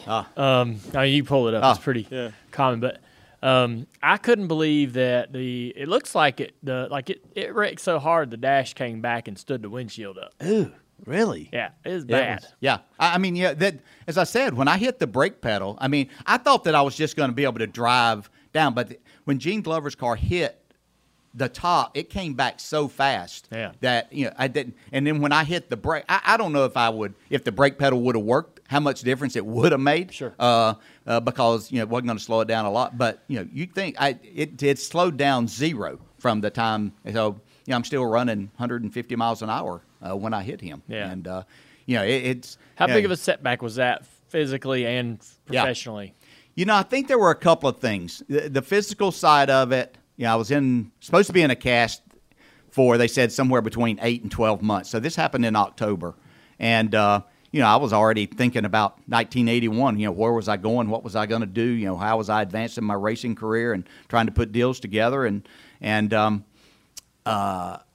So the surgery that was done, they had to insert a plate in my left ankle and screws and all this stuff, and they said, you're going to be in this cast for a while. Well, I'm thinking, I'm starting to add up the months. I'm thinking, well, that gets into the start of racing season. What am I going to do? And I didn't stay in the cast that long. Fortunately, I healed up a little better, and plus I didn't want to be – I literally cut the cast off in March and said, I've got to figure out how to walk around and be without this thing. And, it's getting racing time. And so they told me that I may never play golf again because of being a right-handed golfer and the way that you swing a golf club and use your left side. And so that was the disappointing side, because here, I still – I wasn't – I wasn't that very old, and had this to happen. He told you might not play golf again. I'm like, wow, this, that's serious, double-edged sword here. And so anyway, they eventually took the plate and screws out after a year or so, and it was painful. It's still painful to this day. Yeah. But it's something I learned to deal with. But the setback was. It was that I couldn't start the season like racing for a championship at Hickory or something like that. And so it took me longer to get that, and I didn't know where that was going to take me with my career then. I just watched the crash. Wow. Yeah. Wow. Major. And he climbed out. It was your left ankle? Left ankle. Yeah, because you climbed out, and you actually climbed out and put there your you left are, ankle there down. you are climbing and you can out. see you're just like, forget about Yeah. this. Yeah. It was kind of then. Yeah. Wow. Yeah, I think you could see the worker come over and then walk away. Yeah. Oh, really? Yeah. Yeah. Oh, wow. That was a wreck. It's pretty bad. That was a wreck. Dude. Yeah. It's pretty bad. And you're sitting here laying on the ground. Here comes the worker. Yeah, he don't want no part of this. When he saw it, he was okay with what he saw with. He looks at my gosh. So here's the other side of that too. So then I get to the hospital over there, and they're thinking about, because it's going to take some stitches in my upper lip. So they were like, so I had a mustache from the time that I could literally start growing this mustache in high school. And they were like, okay, we need to shave your mustache so we can put. I'm like, oh hell no, no. Since I could start growing this mustache, it's been there. I'd never shaved it, and I'm like, no, you're not shaving the mustache. They said, well, we've got to at least shave a little part. I said, you shave the minimum of what you need to shave, and it wasn't like I had this image or anything I had to uphold at this time. Sure. It was just like, this is a part of me that's been here. And so they shaved just enough to get the stitches in there. And then once they took the stitches out, it grew back. So it all worked out. All right, so you get I imagine you put some deals together and get you a car. So I still drove for Carlos Johnson in 81, and then they built a new car. Had to have a new car for sure with that, and so did some things. So we raced more, deciding that once that this happened so late that it wasn't just going to be for a championship. So we raced a lot of different tracks then in 81, put some deals together, ran a couple of more bigger tracks and things. So that's when they announced in 81 that the Busch Series was being formed and was going to start in 1982. And so it was taken where, all of these great drivers from around the country, Tommy Ellis and Jack Ingram and Sam Ard and L.D. Ottinger, and, the list goes on and on of these people I'd competed against and watched and that were so good. Now they're bringing them they're going to run the same races instead of chasing points up and down the East Coast at all these different tracks. And, you have races that pay double points because they were a little longer and things. Now it's all being incorporated into the Busch Series. And so I'm trying to figure out how I can do this. I don't have enough money to talk someone into giving me a ride. So I decide that I'm starting my own Busch team. Oh! Yes, 1982. Remember when Glenn was the smart guy and he very specifically didn't go get into ownership? Did he? Yeah, okay, keep going. What was this car? What was I've seen all your cars. Tell Yeah. me how much car this was. So this would have been. So we started out with sponsorship from Busch Beer. Yeah. In 1982, that was help from my dad because he was doing work for Anheuser-Busch. They had the Pole Award and all of that. So this would have been Pontiac that we had. How much money did Busch have for you? Did they have for me that year? So that year, I think I put together somewhere between $25,000 and $30,000 to run the whole series. That'll get you This was 30 maybe races. one truck race in a starting part. Real bad Yes. team. That's crazy. So that's what Yeah. we had for the year. So I didn't get a car built for Daytona. So my brother, being a good brother that he was driving for Marvin Rhett Thaxton, who had a Ford number 24. So he qualifies his car at Daytona, which I'd never been. Never really had the chance to race one of these cars there. And he says, I'll let you start my car for the points. So I drove the first part of that race. What a thrill. I mean, gosh, these things were fast. And I kept it on the lead lap and everything. And then when the first caution came along, Glenn got in it and finished the race and did a good job. So that's how things got started. And so what I had built were basically short track cars. So we had Richmond coming up, Rockingham, and these tracks. So I had cars. I didn't even – I mean, this was to the point – you have to understand that I didn't even have a truck. Right. I went and bought a trailer that wasn't a trailer to haul race cars on, but it was the cheapest thing I could find. There were people that I knew that I was borrowing trucks, pickup trucks, sometimes basically a box van that somebody might have that I could do that. So Morgan Shepherd had a garage behind his house up in Hickory that he tinkered with. He was driving cup cars and things at this time. But anyway, he rented this to me at a very small amount. But he had all the tools and everything that I needed to garage because I didn't have any of this stuff. Wow. He actually had somebody by the name of Rick Bowman that we called Biscuit. And he actually kind of loaned him to me, and he knew race cars and helped me. And so I had people that helped along the way.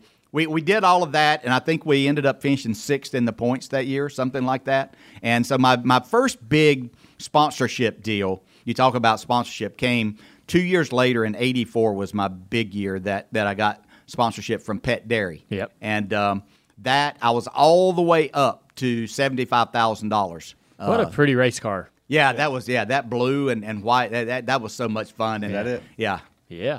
That's it. Yeah. Oh, yeah. Just beautiful race car. Yeah, and we built these cars, and so I was learning along the way, and that's kind of where it all got started. I was accumulating more things. I actually got my own garage along the way, and people to work for me. Actually, a pretty cool story is that there was a guy named John Irvin who worked for my dad. Yeah. He's from Newton, where we were from, so he worked for my dad in Newton.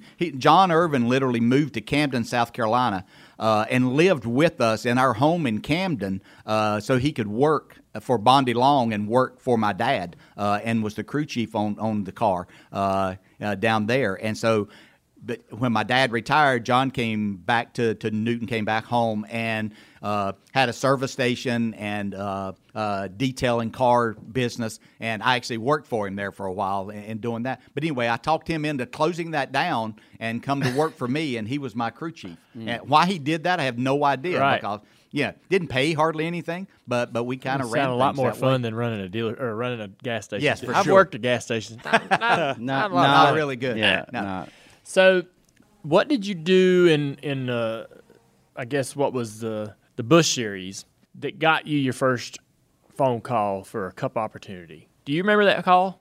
I think there was a couple of, and so I ran. I think I finished second 9 times in the Busch series before I ever won, and that first win came at Orange County Speedway in Rougemont, and so What are you driving the pet car?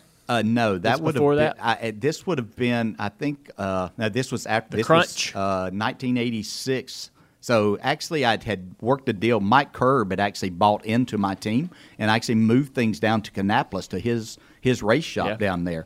And so it was an auto parts deal that we had. I remember the Auto Lube or something. Well, no, that was Portaloo. Portaloo. Yeah, this is even before that. Oh, okay. Yeah. So so he was part owner of that. We were running it out of there. Mike. The Portaloo Celebrity was a pretty car. Oh yeah. That we had Yeah, those were red, white, and blue. So Yes. I always liked those. Yeah, that was. I kind of had my best years, and a lot of good things happened with red, white, and blue cars. Yeah. Through You the did years. okay. Yeah. You did okay. So Mike Beam was actually working for Mike Curb down, and Ron Bouchard was driving for them. Yep. And so he kind of helped put the deal together because Mike always helped me along the way. Even when he was working for Harry Gant and I was running my limited sportsman stuff, he would get us tires from Firestone at that time because they like to basically – the tires at that time were – they needed scuffing in for them. So we would actually take tires and scuff them, maybe run them a 25-lap race. And so I had better tires and then give them back to them. So Mike was always helping me. So that's kind of where that started. And then I had a couple of races at Charlotte that I ran really well, and Darlington that I ran well. I think one was that got a little bit of attention that was Darlington. I ran third to Harry Gann and somebody in the sports or in the Busch race there, and so I think that helped. But it was, my first Cup race was in 1984, just for Manuel Savakis, who had Butch Lindley to drive sometimes. And anyway, put this together. It was at Martinsville was my first Cup race that I ever ran, and I'd actually had run a race in Nashville, a Busch race in Nashville on the Saturday night. Flew back with Darrell Waltrip and ran that Cup race. And actually, one of the coolest things that happened was late in the race, probably the last 20 laps of the race, I was a lap down, but I was running 14th or 15th, but I caught your dad, who was on the lead lap. And so here I was going to pass Dale Earnhardt at Martinsville. And I thought, how good, if I can pass him, how good is this? So I get underneath him off of turn 2, and drive down into turn 3 and thinking, okay, I got to get in here hard. So I get in there. Well, him being Dale Earnhardt, he backs out, sees what I'm going to do, and lets me go on and wash up the track. He drives back underneath me. We did this for 5 laps. My car was better than his was at that time. He had kind of wore the tires out, I guess. And then, anyway, we did this for 5 laps, and he was just playing with me. I can remember looking over. We had open-faced helmet. Yeah. I'm looking over, and he's just grinning at me. Really? Yeah, because he's having fun teaching me awesome. these lessons as this was. So it was a great time, something I never, ever forgot in my entire life. So, Did you end up getting him? I actually ended up finally passing. It took me. As I said, I'm not the quickest learner, but eventually I figured things out. So I figured out that if I just don't drive down into this corner so hard that he's not going to go anywhere on the top of this racetrack. And so I finally passed him. So you get a what was the first stable Cup ride? Was it the Fleet Freelander? Freelander, opportunity? 1987. How did that come about? Yeah, that was a tough situation. So I was still running my Busch team. And so running all the races, committed. That was actually Portalube that was the sponsorship of the car at that time. And this was a franchise operation that my dad had some money invested in, but it was trying to get up and going. But they had some investors that wanted to put money into car, and so that's where the Portalube was. But then, so Eric Friedlander had Tommy Ellis was driving the car for him and had driven it the previous year. And so they started out the season in 87, and they had some words, and things didn't go well. And Tommy Ellis was a friend. Fiery. He was, and he was a friend. He was somebody that Tommy didn't have a lot of friends in there because he didn't. As what kind of like Ross Chastain said the other week, Tommy Ellis brought his friends to the track. He didn't come there to make friends, and he was a hard racer. But I was one that he was a friend to, and so I enjoyed that. He helped me a lot, understanding cars, short tracks, and short track racing. Anyway, so I get a call from Eric Friedlander about the possibility that he's replacing Tommy Ellis. Would I do it? And so I was torn here because I knew how much that meant to Tommy Ellis to have a Cup ride, and he's such a tremendous driver. And I was torn whether I wanted to do it or not. I mean, they were going to put somebody in the car. Yeah.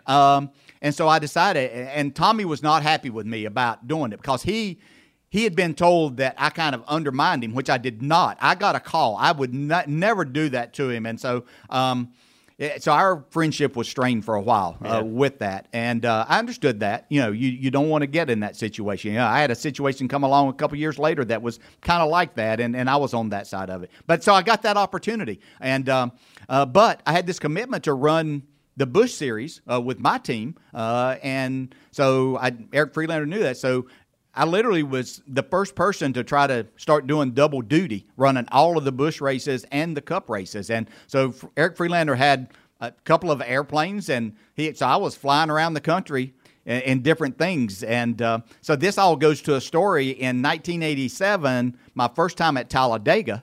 Going to run the Cup race there. And so, I'd tested there in a Busch car, but had not been 200 miles an hour. And so I get down there, and so I qualify, I think at like 201, something like that, which is just, insane. Mm-hmm. But the pole's 211 or 212, Bill Elliott running there. So I get out in the draft, and I'm running 212, which is just great. But I have a race in Hickory. And so there's two things about this. So I have to fly back to Hickory. So I practice on Saturday morning. Eric Freelander sets up it wasn't his big plane that I'd gotten accustomed a few weeks of flying in. So he has somebody that he has talked to. They rent this small plane. So Kelly is with me. We're in Talladega, going to go back to Hickory. So back up a little bit, I tore up my short track car the week before and I was building a brand new short track car, but it wasn't ready. So I needed a car. So I called Dale Earnhardt, and I said, do you have a car that I can rent for Hickory? And he said, yeah. He said, I got a car I'll give you. And so we get this car on like Tuesday before I go to Talladega. The seat that your dad drove, they literally was not much to them. It's an old banjo. Yeah, old banjo seat, yep. And so I made a couple of adjustments to it, left it, wasn't going to change that part of it. And he told me, he said, here's the springs I ran last time I ran at Hickory and stuff. And we kind of had a setup that we liked, but anyway, we put our setup in it. And so I was going to run your dad's car at Hickory. We put a couple of decals, put my number on it and number 32.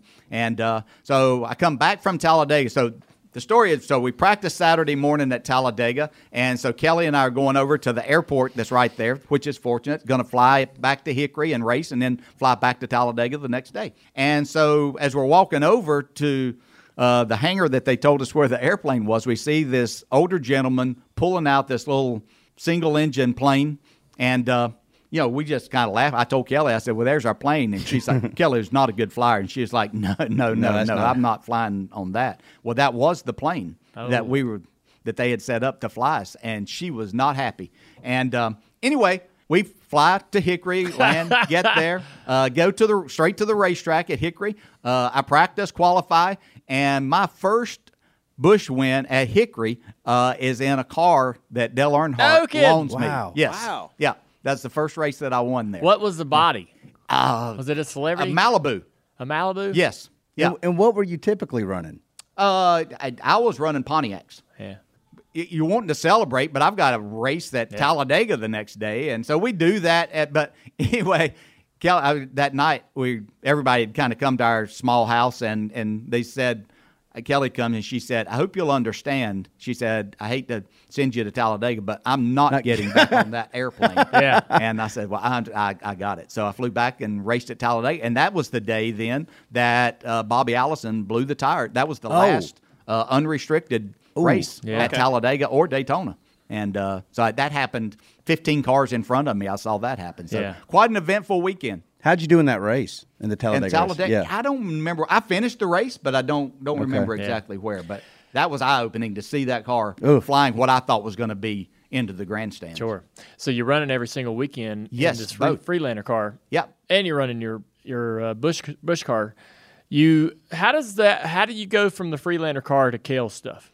Yeah, so I'm driving the Freelander car, and Cale had announced that he was getting ready to retire with his stuff, with Hardee's. It was his team.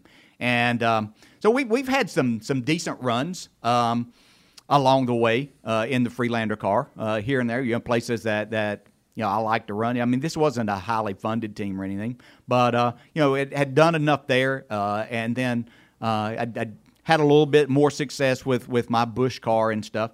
And so Cale started talking to me, just asking me what, would I be interested in a partial schedule in his car? And so I didn't know about the partial because this Freelander deal, was going to be every week. And but anyway, so the fall Rockingham race, I'm driving the Freelander car, and so Cale's driving his car and running somewhere in the top 10, and up in front of me is Cale Yarborough.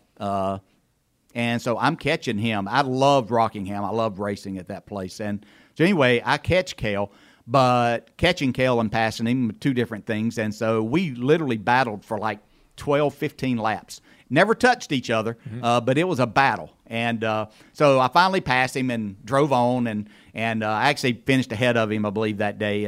And so I get a call from him on Monday, and he said, look, I was impressed with what I saw, and he said, I want to offer you this deal, and told me how many races, a Hardy sponsorship. And so I started trying to I put together a deal with Hoss Ellington, partly with this Portaloop company with sponsorship from them. And so I was going to cut back my Busch series. I wasn't going to try to run the full schedule with that, so I could take some money over to there. So I put together, Cale offered me what I thought was a good enough deal to take, and the opportunity to drive, which was going to be then. So 88 would be a partial schedule, and then 1989 could run the full schedule in the Hardy's car. And the opportunity, the equipment, and that was the lure. Yeah, and Cale had a deal with Oldsmobile there and running, and so it's just it was better equipment and the opportunity to move. And of course, at Daytona and Talladega and stuff, I was driving for Hoss Ellington, whose cars great. He had Runt Pittman turning the wrenches and doing the things that Runt Pittman did under the hood were pretty amazing. Yeah. So, it gave me a great opportunity. You say that with a grin, and you say that with a laugh. I mean, I got to ask. He just found he found holes. He found things. He found holes in the in the intake that weren't there, and yes, because this is right after the restrictor plates came. So especially Daytona and Talladega, gotcha. He could do things a little different, as a lot of people did. Not that he did this, but you could take where you bolt the valve cover on, the two top posts that you would put the valve cover on, you hollow them out, and that goes by. That kind of goes by or near the intake, and you could get air in there that way. And what you do is you could put anything in there that might melt. So you could put something in there to seal it. So when it goes through tech, it's not breathing, but it goes on the track, gets hot, it melts out, and then you're pulling. Now you're pulling air, and you're no longer restricted. Yeah. That's awesome. Yeah. These guys are smart. Yeah. Oh yeah. I would love to know all the different ways and methods that engine builders pulled air. Oh, yeah. Right? Yes. I would love to. Would they tell drivers what they were doing? I mean, or do you just go, you're on a need-to-know basis? Need-to-know basis. Yeah, I mean, the less people that knew, the better. Yeah, so a lot of times drivers, you might be pulling air and not even know it. Telling what kind of stuff's been on the cars I've raced all my life. Right. I don't even know about. Right. Yeah. Would you guys ever ask? Or do you just not even ask? The only time I think that, well, you can answer for yourself, but the only time I ever knew anything about what was going on is when they needed to know what I felt. Oh. Yes. So if we were moving the rear end housing and trying to figure out whether moving the left rear forward and back or moving the housing right to left, which was better, then they would have to explain to me, like, hey, we're building it this way and we're moving this part. Tell us whether this rolls the center better. Yeah. I got you. Yeah. And as far as the engine went, you as a driver, I mean, you would test stuff, and I wouldn't even ask them what they were doing. Just try to give them a little bit of feedback as far as what you may feel something doing. And, I mean, gosh, I tell the story. When I went to work for Robert Yates in 95, it was like 6 months of going down. And I was going down there almost every day. I was so excited to have this ride at Robert Yates, but it was like 6 months before they let me in to where they worked on the intake manifolds and the cylinder heads. Yeah. I wasn't even allowed in that room. Not that I was going to see anything that I could tell anybody. I wouldn't know what they were doing. You wouldn't even recognize it if it was there sitting there in front of you. Exactly. Wow. Oh, yeah. That's interesting. That's cool. That guy, Rutt Pittman, I mean, he always had great speedway stuff. Oh, it's unbelievable. I mean, they lived to, they didn't run all the races, so they had extra time. They ran about half the races. So they had, when everybody else is racing every single week, you're just trying to keep up and run. Well, they had time that they could sit and engineer. He had such a great mind for these things, and he just loved it. Part of the thrill of him, he wanted to go fast, and he wanted to have the fastest car, but he also liked to see what he could get by with. And they got caught with stuff, and that was just part of their game was seeing what can we do that we might slide by. Yeah, we always I always liked the method of having something glaring so that they didn't see the stuff you really wanted to keep. They were Because so if you good. could draw their attention to this area of the To this car, problem. then they never really caught the stuff that you were really worried about wanting. and Runt and Hoss Ellington and that whole crew, of course, they were from the eastern part of North Carolina, so they were kind of away from the mainstream. But it was something that they never lost at was the drinking game. So they when the garage closed, they started immediately, and they won. Yeah, they won most of those won nights. that. Yes, and so and a lot of their good friends were people that were officials in the garage area. So, they supplied, so they were good friends. They were close. Things were different, in that time. And that's, that goes all the way back to the, when this sport was started, making friends there and getting by what you could. And they were really good at those relationships. Little jar goes a long way. That's exactly right. Yeah, that's an interesting component to the whole competitive advantage game that people don't often think about, and that is getting the officials drunk enough to where they're not going to see what's under. Not that, and it's like, well, I got a couple extra drinks from him. That's right. Another jar. Let him go. Right. Yeah, and it wasn't something that happened all the time, but occasionally it would. When it counts. So you're driving for Cale. I remember you having some really good runs in his car. Martinsville and Bristol, I think, were the two tracks that you always stood out at early in your career. It was obviously short track racing is what you grew up on. Would you agree with that as far as Martinsville and Bristol being the two tracks where you thought, man, I'm going to go here and I can run with anybody. Yeah. I don't care what car I'm in. Yeah. And was it because of your history in the sportsman's and late model cars? Was it because maybe that was your first race, your first Cup race was at Martinsville? Did that mean – because that's – the funny thing to me is when you watch – for me in my career or anyone else all through the 80s, 90s, even today, the one place you go to and run your very first race in the Xfinity or Cup becomes this track that's just magical or better or special or easier. And like when I won at Texas, I won my Xfinity race there, then I won the Cup race there, and every time I went there, I'm like, I'm going to run good. I just know I am. Even though maybe we always didn't, but I just felt like I would always run good there. Mm-hmm. So you explain to me, I guess, or share with us some of those memories of running at, going to Martinsville in Cale's car and being a top 10, top 5 car all day long, going to Bristol with the Wood brothers and running up front, leading races. Yeah, those gosh, that brings back good memories. The probably the race and the one that you're talking about at Martinsville in particular was '89, and it was the year that we'd had the hurricane in North Carolina and had come through, and if I'm not mistaken, maybe your dad might have sat on. Or actually, Jimmy Hensley qualified your dad's car and sat on the pole there, and so anyway, we raced. We didn't qualify so good in Cale's car, so we were pitted on the backstretch. That's when they still had the two, the front stretch pits, the backstretch. So we were pitted on the backstretch, which was a total disadvantage. But that you should qualify better if you don't want to be back there. And but we had such a fast car, and I got it up into the top 5, and we ran the top 5, led a good portion of the race.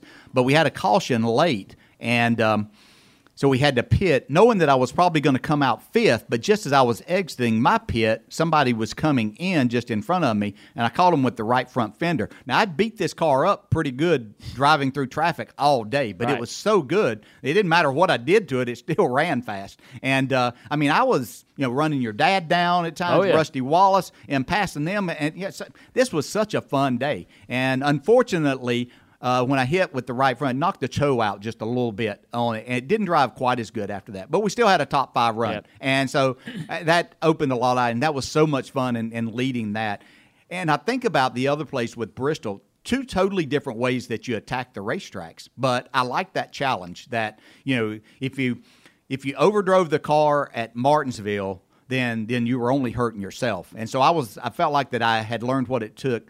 I can never remember in my career running out of brakes at Martinsville when a lot of people did. Now, the brake systems you have now is no problems. You don't have to take care of them. But back in the 80s and 90s, you had to take care of your brakes. I mean, the stuff wasn't that good. And so I prided myself in learning how to drive that way. And talking and racing against a lot of people along the way, from Morgan Shepherd to Tommy Houston to Sam Ard and these people, it taught me a lot about how to get around that place. And so that helped. Bristol was a totally different. In those times, you just attack Bristol as hard as you possibly could, and I love that aspect. I mean, throw it down into that banking and then just slam the gas and go as hard as you could. That to me at that time, that was the most thrilling racetrack that we had. I mean, you could feel the speed, even though you're averaging not even 120 miles an hour around there at that time.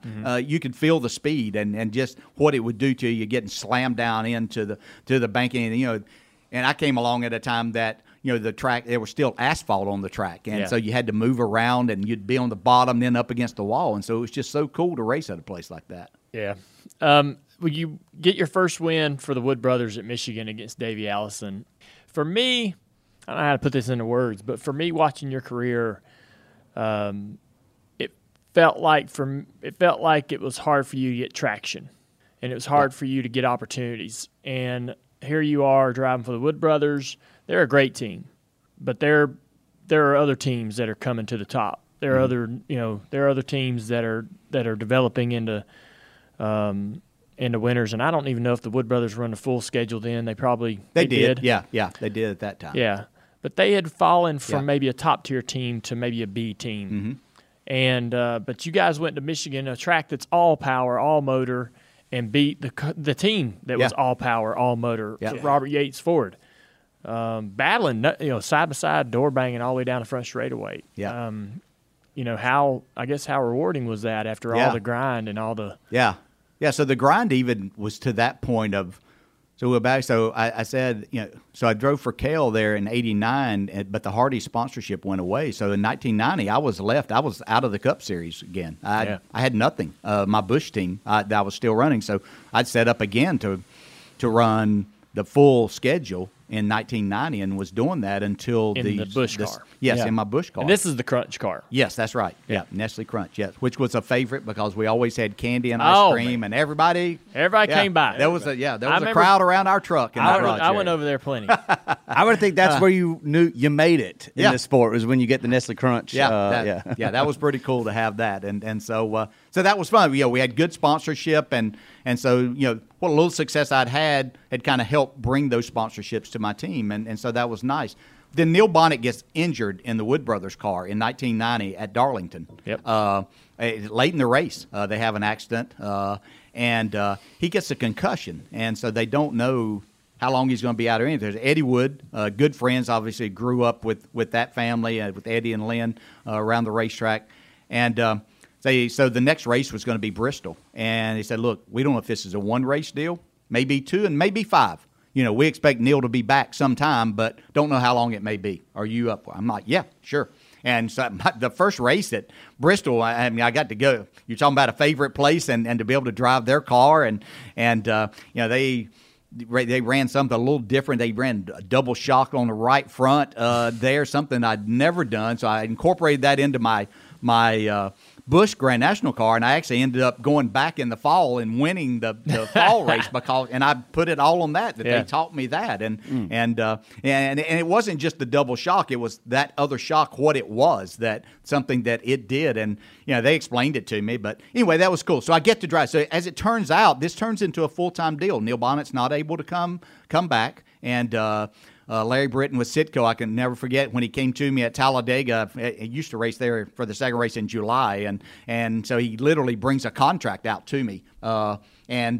This was the biggest contract I'd ever seen to sign for to drive for Citgo and keep driving for the Wood Brothers to drive for the next year. And they were gonna pay me $100,000, and I'd not seen $100,000 contract, and so I said yes. And so then we move on to 91 and this race with Michigan. The week before we had run at Pocono, and Leonard Wood was so good, but we were down on power, and I'd pass cars through the tunnel turn and third turn, and they'd blow back by me going down the front straightaway, and we had such a good handling car, but we were getting these new cylinder heads that Robert Yates had designed for Ford Motor Company.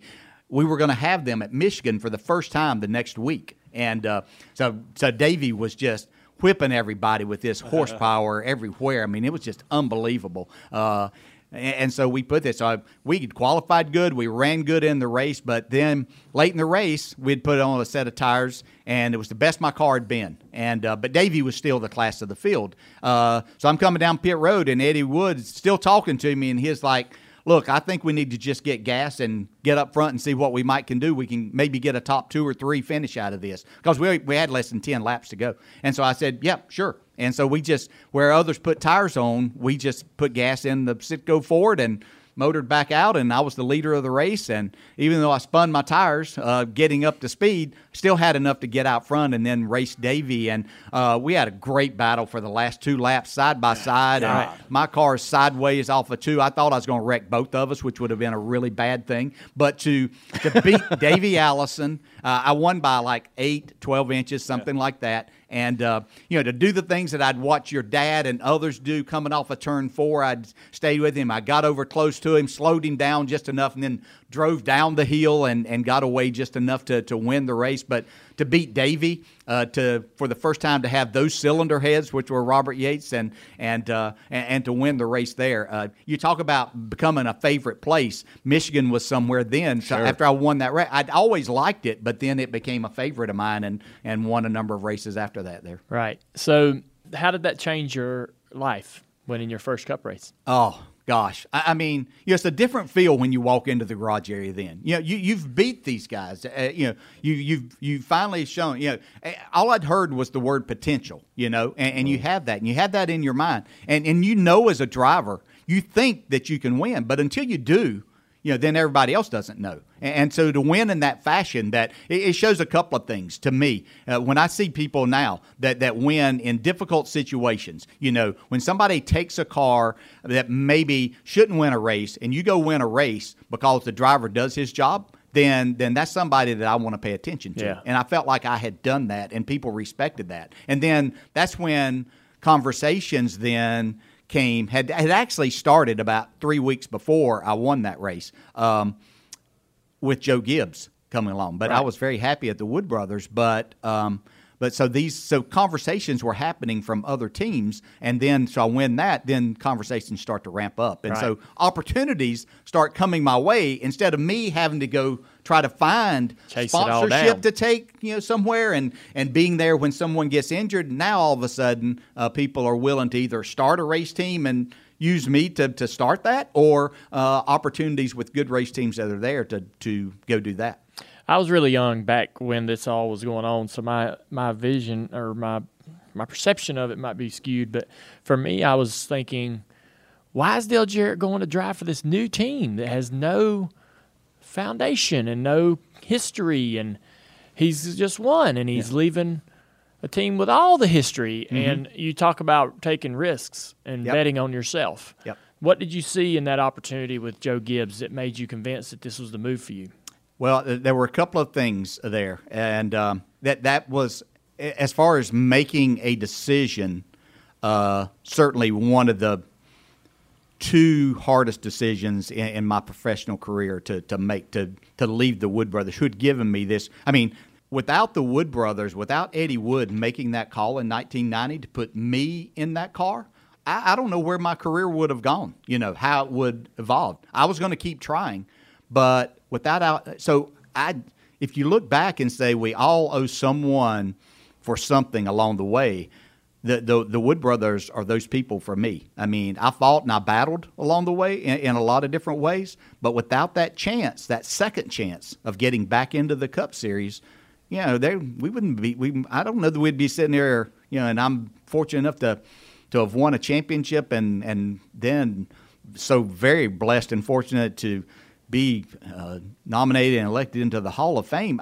Without that, so why am I thinking that I might even go with a football coach that's starting a race team for the first time, and he's going to get all of this equipment from Rick Hendrick, so somebody you're going to be competing against, you're not getting the best stuff that they have.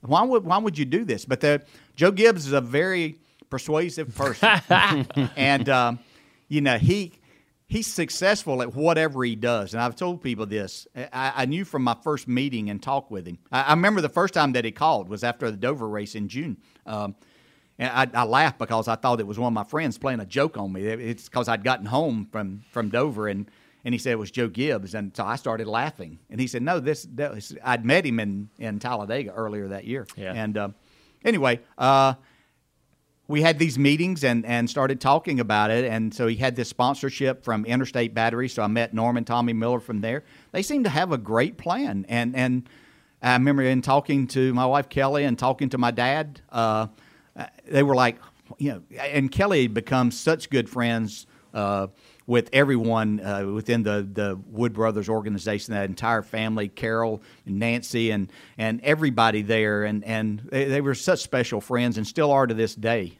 And she was probably having a harder time with the decision I was about to make than even I was. But I told her, I said, these were my words. I said, I see this, and it goes back to what you had talked about. The Wood Brothers, we won this race, and we ran good in a number of other races, but it wasn't what I considered, that they weren't the Wood Brothers of old, that top A team. And I even though this is a brand new team that was going to start out, I said, this is my chance to win the Daytona 500 because of the Hendrick stuff and stuff like that. And so I said, I'm going to make the move. And once again, it was more money once again. So, that factored in. Here I was getting a contract that was, double of what I was making. And so it just seemed like the right thing to do at that time. And I was willing. My life has been, I still look at it every day. My life has been chance and a gamble and taking chances on myself. And I felt like that I had done everything to say this is my best opportunity to move forward. But what did he say? You said he was persuasive. Yeah. Did he say you're going to win the Daytona 500 if you come here? No. Here's what he said. He said, here's what we have. He said, I have a sponsor. He said, and I have a deal with Rick Hendrick. And so we're going to get cars and engines from them. He said, I'm going to allow you to pick your crew chief, who you want to run and start this organization. And so I was immediately, once it got to that point, Jimmy Makar, my brother-in-law, is who I wanted to do that. He was working for Rusty Wallace and Blue Max Racing at the time. And but he said, you're going to he said, we're going to do this in a different way. But it wasn't anything reassuring because he said, I've gone and basically I'm not just throwing these numbers out. I think Joe has told this story a number of times, but he had $850,000 they had borrowed to do this. Now we didn't have an engine shop or any of that because getting all of that from Hendrick. But, he said, I promise, he said, I know people. He said, we're going to get the best people here. He said, it may take us a little while to build this into the winning organization you want. He said, but I'm going to do that. He said, I'm not borrowing more than this $850,000. If things happen and things don't go our way and we run through that, he said, I'm not borrowing more money than that. So was that reassuring? No, it wasn't. But he, obviously Joe is a very religious man and in his beliefs, and he's very persuasive in that manner. He helped change my life in a very positive way in the way that I went about life and looking at things for myself and my entire family. And I just believed that Joe Gibbs was going to be successful, and I wanted to be a part of that. I mean, he was a winning football coach, not because he was better at X's and O's than everybody else out there. It's because he was better at recognizing talent and getting the best people around him, from the players to the coaches and the people that understood his program. And that's what he's done at Joe Gibbs Racing, and it's one of the most successful in that now. Yeah. So winning the Daytona 500, how does that change your life? Everybody says it changes your life. How did it change Dale Jarrett's life? It does change your life. I mean, you're a Daytona 500 champion, as you well know, and that's how you're known the rest of your life. But at the immediate time, so this was our second year. I know. The first Daytona 500 didn't go so well. It was going great. We qualified well, so I'm back in 92 here before I get to the Daytona 500. We qualified well, so this kind of goes to that $850,000 that he wasn't going to borrow more money. So I spent out. I'm racing up front in the qualifying race, but I get loose, tear up a car, so we have to go to a backup car. And start last in the field, but we had qualified good enough so we could start, even though we had no points or anything that we're on. Go to the back of the field, drive all the way up into the front, and I'm battling Sterling Marlin, Davey Allison, Ernie Irvin for the lead. And Ernie actually, I was running fourth, and Ernie makes a move, and it creates an accident. Yeah, on the back straightaway. On the back straightaway. Yeah, he got ran over for that one. Yeah. In the press. And I got turned. I thought I was through it, and I got clipped in the right rear. And so it sent me head on into the wall in the backstretch, and I just kind of slid down the track and thinking everything was kind of going to be okay. But obviously there's smoke, and you can't, Anyway, Ken Schrader, I find then things were almost to a quiet thing, and then all of a sudden I got hit in the right door. I mean, it pushed the frame rail over to the transmission. Yeah. That got hit so hard. It wasn't Schrader's fault. He just thought he had an opening too. He didn't realize there was a car on the other side of that smoke that he couldn't see through there. So we tore up 2 cars. I'm thinking, it's $850,000 might not go too far. This might have been a bad decision. But we had run really good, and then we had some good races in '92. Battled Alan Colwicky at Bristol for a race win, finished second to him there. So, a lot of good things happened. So, but 93, we had a great test, everything. We pull into, or when I get to the garage area for the Daytona 500, I told my wife Kelly that I came back from we used to test twice at Daytona, and I came back from the one in January, and I said, we've got a really good car. I said, I'm going to win the Daytona 500. And I've always been pretty confident in my ability and myself, and I might be really, really cocky on the inside, but I don't generally show that on the outside. But didn't tell it to a lot of people, but I told her and I told my dad. I said, I'm going to win this race. Yeah. And we get to the garage area, and we happen to be in garage stall 11. And obviously 11 was my dad's number. That's always a good number for me. I'm like, oh, yeah, this is lining up good. We're in good shape. So qualify on the front row with Kyle Petty sat on the pole. And we had a fast car all day. And it was just unbelievable. But get down to the end, and there was this rookie that was in my way named Jeff Gordon that I was trying to get by to get to your dad, who was leading the race. But he had taken 2 tires, I believe, and I took 4. Jimmy Maycar called 4 tires, and I knew my car had out-handled everybody all day. And so I finally put a move on Gordon and get by him, and I knew your dad's car was so loose. I said, if I can just get to the back bumper, I can get him loose enough. Now, I don't know what I'm going to do when I get there, but anyway, fortunately, I only had to worry about that for a lap. So you got by Gordon with how many to go? 3 to go, I believe. Okay. Yeah, 3 to go. And so then I got behind Dale, and so then we as we're coming to get the white flag, go into turn 3, I'd got a good enough run to get really close to Dale going into 3, and he just had his hands full. I mean, he was turning right going into the corner, and but nobody else could have driven that car and finished 20th with it. They had to tore it up before then, but he's leading the race still driving this thing. Of course, at this time he hadn't won the Daytona 500. Right, he had things had happened and it kept him from winning. But anyway, get there, and he literally can't turn. So I got close enough to push him into the corner a little faster than he had been, and he went up the track, and I went underneath, and then Jeff Bodine followed me. I think he was driving the 15 car at that time, and he followed me and pushed me by. And so I literally led that last lap, and I think I'd led before then, earlier in the race, but got by and then just blocked. And he's just a good call, good pit call, and having the best handling car. And then, yes, it changes your life. I mean, opportunities. I mean, we knew that some things might come away, but personal services still started coming along, and more sponsorship for Joe Gibbs Racing, and it just changes, And we went on to finish 4th that year in the points. I think your dad won the championship that year, but here's a second-year team that we ran in the top 5 in the points, and didn't win another race that year, but we battled hard. So the deal with and so the team's coming along, things are working out, and then y'all sort of hit a rough patch. Yeah, y'all had a down year.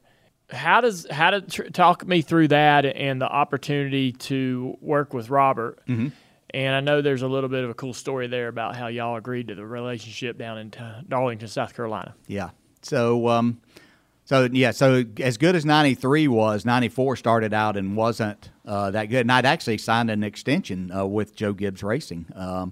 Joe wanted to go on because my original deal was for 3 years, so 94 was going to be the last year. He wanted to get that out of the way. So I signed a couple years extension, which was nice. I'd never had this kind of security in my life, and here I am about to mess all of that up or turn it around anyway as far as job security. And so 94, we just couldn't do anything. There were a number of things that I look at in some things that we were doing, other things that we weren't doing, and following along with some things that shock-wise that people were doing. And so we just weren't performing. We actually missed the race in North Wilkesboro in the fall. And it was that bad. I missed it by a thousandth of a second. Yeah. But still, shouldn't even been in that position when you talk about, know.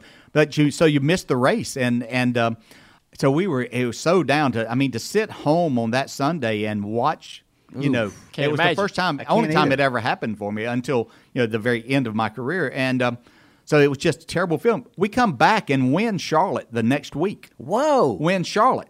You missed the race. Missed the race at Wilkesboro and come back and win Charlotte, the fall race, and I can remember Joe Gibbs being in. But by this time, the decision had been made as to what I was going to do. So Ernie Irvin gets injured in August of 1994. In a practice crash, and so I had gotten a call from Robert Yates. I didn't even, I knew Robert and stuff going through everything, but he just was asking about contracts at that time. Everybody didn't know. I don't even know that it may have been talked about that I'd signed an extension with Joe Gibbs, but it wasn't a huge story and everything. You didn't have a press conference. No. And so Robert didn't even know what my deal was, so he was just inquiring as they were looking, because they knew Ernie wasn't going to be back for 1995, and so they were looking for something. So at this time, still got my Busch team that I'm running. I'm running a lot of races with that, and we've got sponsorships and things. Things are lining up well there, but Robert talked to me, and gosh, when you get I've always believed that things come along at times for you to make decisions in your life, and opportunities are there, and they come along for a reason. And there were plenty of other drivers out there for Robert Yates to look at and talk to, but here he was calling me to see what my thoughts would be. So our discussions, at first it was just, it was intriguing, and it was nice that I'd done that. And Dale, I'm sure you had conversations with Robert. You can have a 45-minute conversation, and you go back and think about it. There were only about 2.5 minutes of that, because you've talked about everything from 1960 all the way to the present time with Robert. And so trying to get out of it exactly what he was looking for. So the gist of it was that he needed a driver for 1995. There was nothing beyond 1995 whatsoever. Really? Yes. There was nothing. There were no guarantees. But here was the thing, as we sat at Darlington and talked about what we might do, is that I had always had in my mind that starting my own, taking my Busch Grand National team and making it a Cup team and me owning it, because I can do things better than everybody else in my mind. And so this might be my chance. So Robert is like, look, I'll supply your engines. I'll help you get sponsorship. If this is just a 1-year deal. They didn't know, if Ernie's not able to come back, then it could go on and be for a couple of more years. Of course, this is the Texaco Haviland days.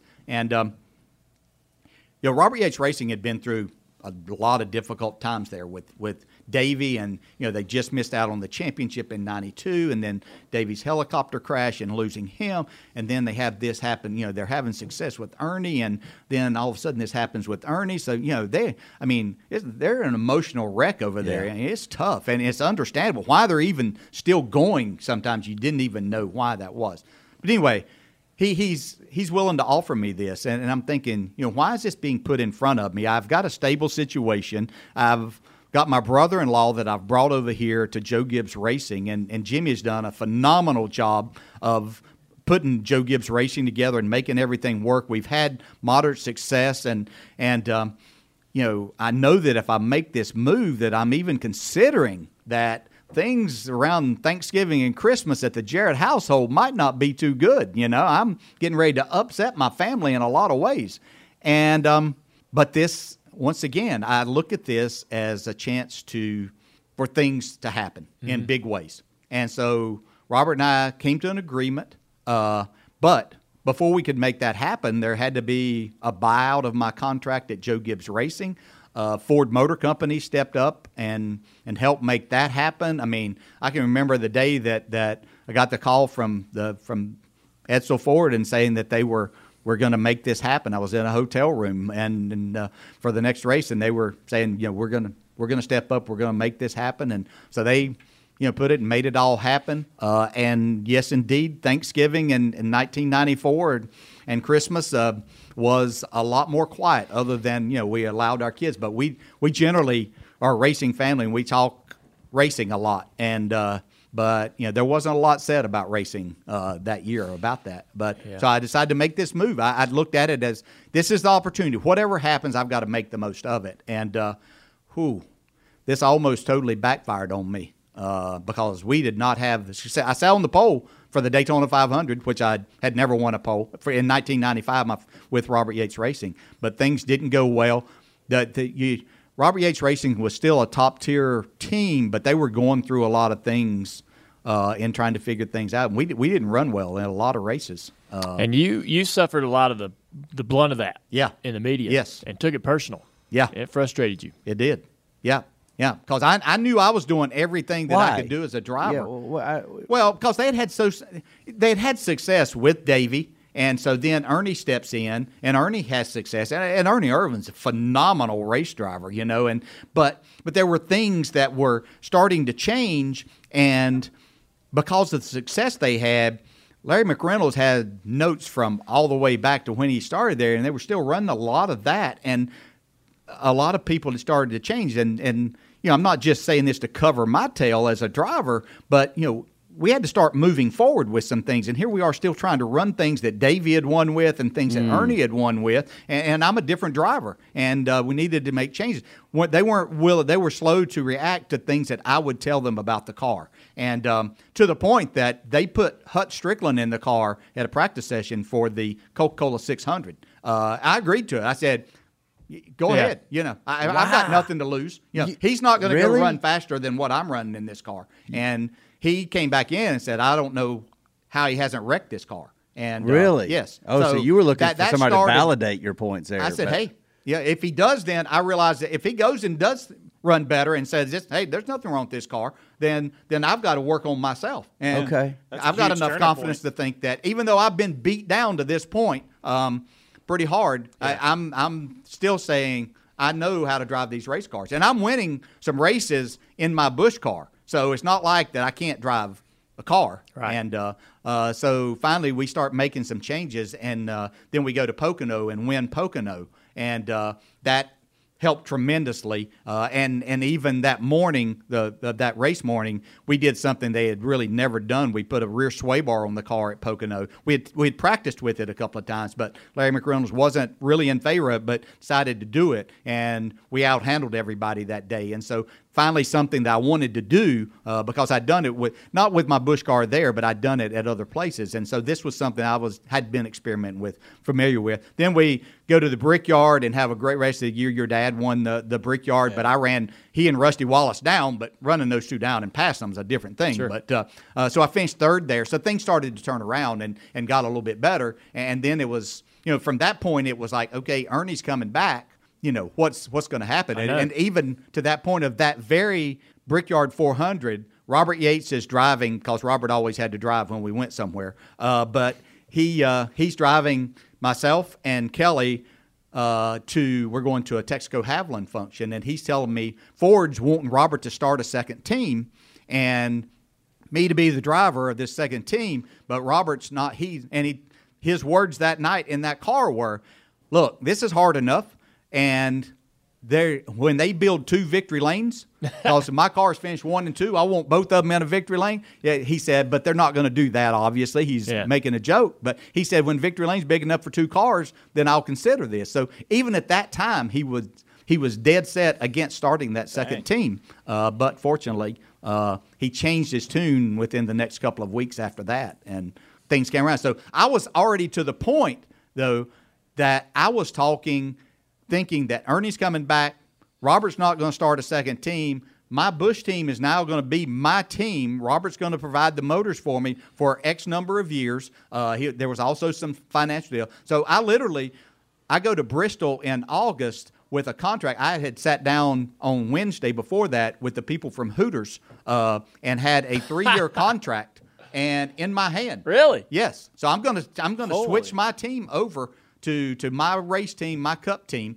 and I have this 3-year deal. Now the downside of it is that here we are, Kelly and I, and we have this family and 2 little girls, because Jason's grown up, and so we've got these 2 little girls, and then Zach has just been born, and here I'm going to be making 30 appearances at Hooters. Right. It's not exactly the family type sponsorship she was looking for, but she understood, what I had talked about doing, what I wanted to do, and this was my opportunity to live out my dream of having my cup team. That's what you wanted. Yeah. And then that all changed in a matter of walking across the track in Bristol before they had the tunnel there. But I walked across, and they said, Robert wants to see you.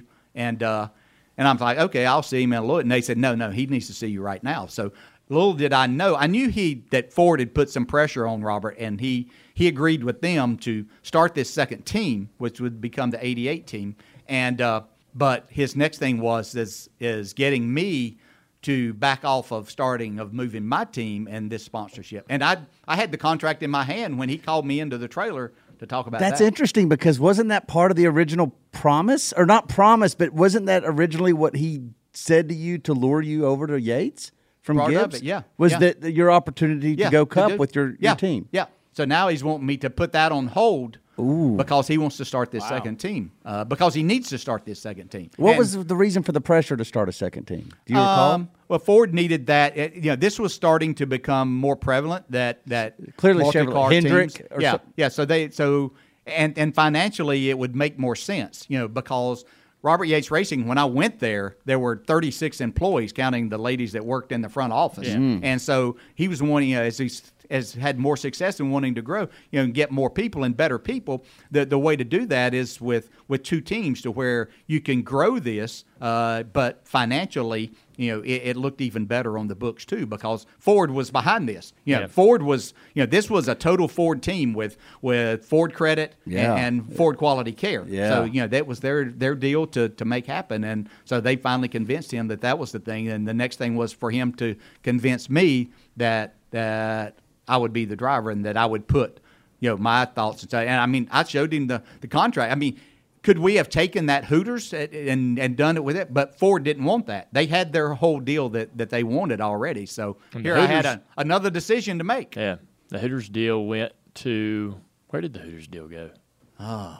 Good question. Did it I go? don't remember. What year was this? That was 95 and 95. So that was after started. Loy Allen and all that. Yeah. I don't know. Maybe it That's didn't pretty go interesting anywhere. I little don't nugget know. there. I don't think it really did go anywhere within Right. the I top think- 3 series. I don't think anybody – I think it was a couple of years later before they decided, because I think when I went back and said, I appreciate this, but no, they kind of had their mindset that this was what was going to happen. Because, I mean, we left my race shop that day thinking that there was nothing. I needed a little bit more money, but I had a couple of other associate sponsors that were there, and with the deal that I had with Robert for providing the engines, this was going to work. This was going to be a really good deal to start a cup team with. And, that was my whole mindset. And then, then making that decision, was I going to start? Because then the whole talk was, okay, so they're going to start this second team. Well, they're going to be getting all the hand-me-down stuff, because Ernie's still going to get, the 28 car, that was Robert Yates Racing. Yeah. Right. From day one to the end of it. The 28 was that. That's where it was started, formed, everything. And so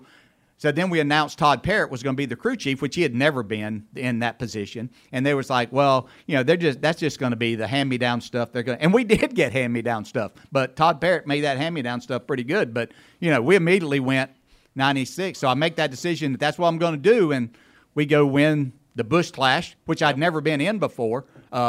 But I had this rocket ship of a car, and it's crazy. I mean, I passed like 15 cars in the first lap. And, so went on and won that, and then we turn around next week and win the Daytona 500 with this brand new race team. Right. So off and running. Y'all are so good in that race, or that whole week, right? Every that time- was amazing. Anytime the They had 'em 88 covered. went to Daytona. I don't remember what year it was, but didn't you guys have like a practice crash or something? And I remember that like they opened the That team. was 2000. Yeah. Was that 2000? Yeah. and they go in there, and was that a backup car that you? No, They just went and repaired whatever it was. It was very end of practice, and we made a change, and we wanted to get back out in the pack. So I was literally getting ready to come in. Was going to run and then get a plug check down the backstretch, and so I was behind Gordon. We'd sat on the pole. So this is a year after we win the championship, and we come back. We'd sat on the pole at another rocket ship, and so this thing was so fast. But anyway, we go down into turn one. Somebody in front of Gordon runs off the track, gets their left front off the track, and Gordon checks up. I check up, but I get hit in the back, which knocks me into Gordon, and then I slide down off. I never spun out, but when I went off the banking onto the apron, it tore up the left front fender and That's stuff. right. And so we got our guys. They had made templates off of all of this car, especially the front of the car, and they flew them down and they let them work That's a little right. bit at night, and then they came in at like 4:30 the next morning and repaired that car so I could start on the pole with it. And not just because just starting on the pole, but because it was the baddest car around. Yeah. And then we went on and won that race. So it was. You talking about as a competitor, a driver, I mean, you win the championship and you come back and you sit on the pole for the Daytona 500 and you win the Daytona 500. It's like, oh, God, could this get any easier? you don't really think that, but it seemed like that it was, things were so good that it almost seemed easy. Yeah. Well, I think that's a great place for us to end the conversation. There's a lot more about mine and your relationship. There's a lot there with the broadcasting, and there's some experiences that we went through that we'd love to have you back on the show to talk about. Oh, yeah. Sure. It's just, it's fascinating to me as you talk about this, and I've thought about this many times. It's just all the things through the history for, 70 years of our family being there, and just an incredible story in my mind. But I wanted to know a lot more about sort of the part of your life that I didn't get to experience or witness, and how it all started. I know you had a real hard grind to get your opportunities, and thanks for coming out here. Absolutely. Sharing it with us. Love working with you. Love seeing you every weekend, and you've been a great friend. So thank phenomenal. Thank you. Appreciate the Yes, opportunity. sir. Yeah, fun to relive. Absolutely.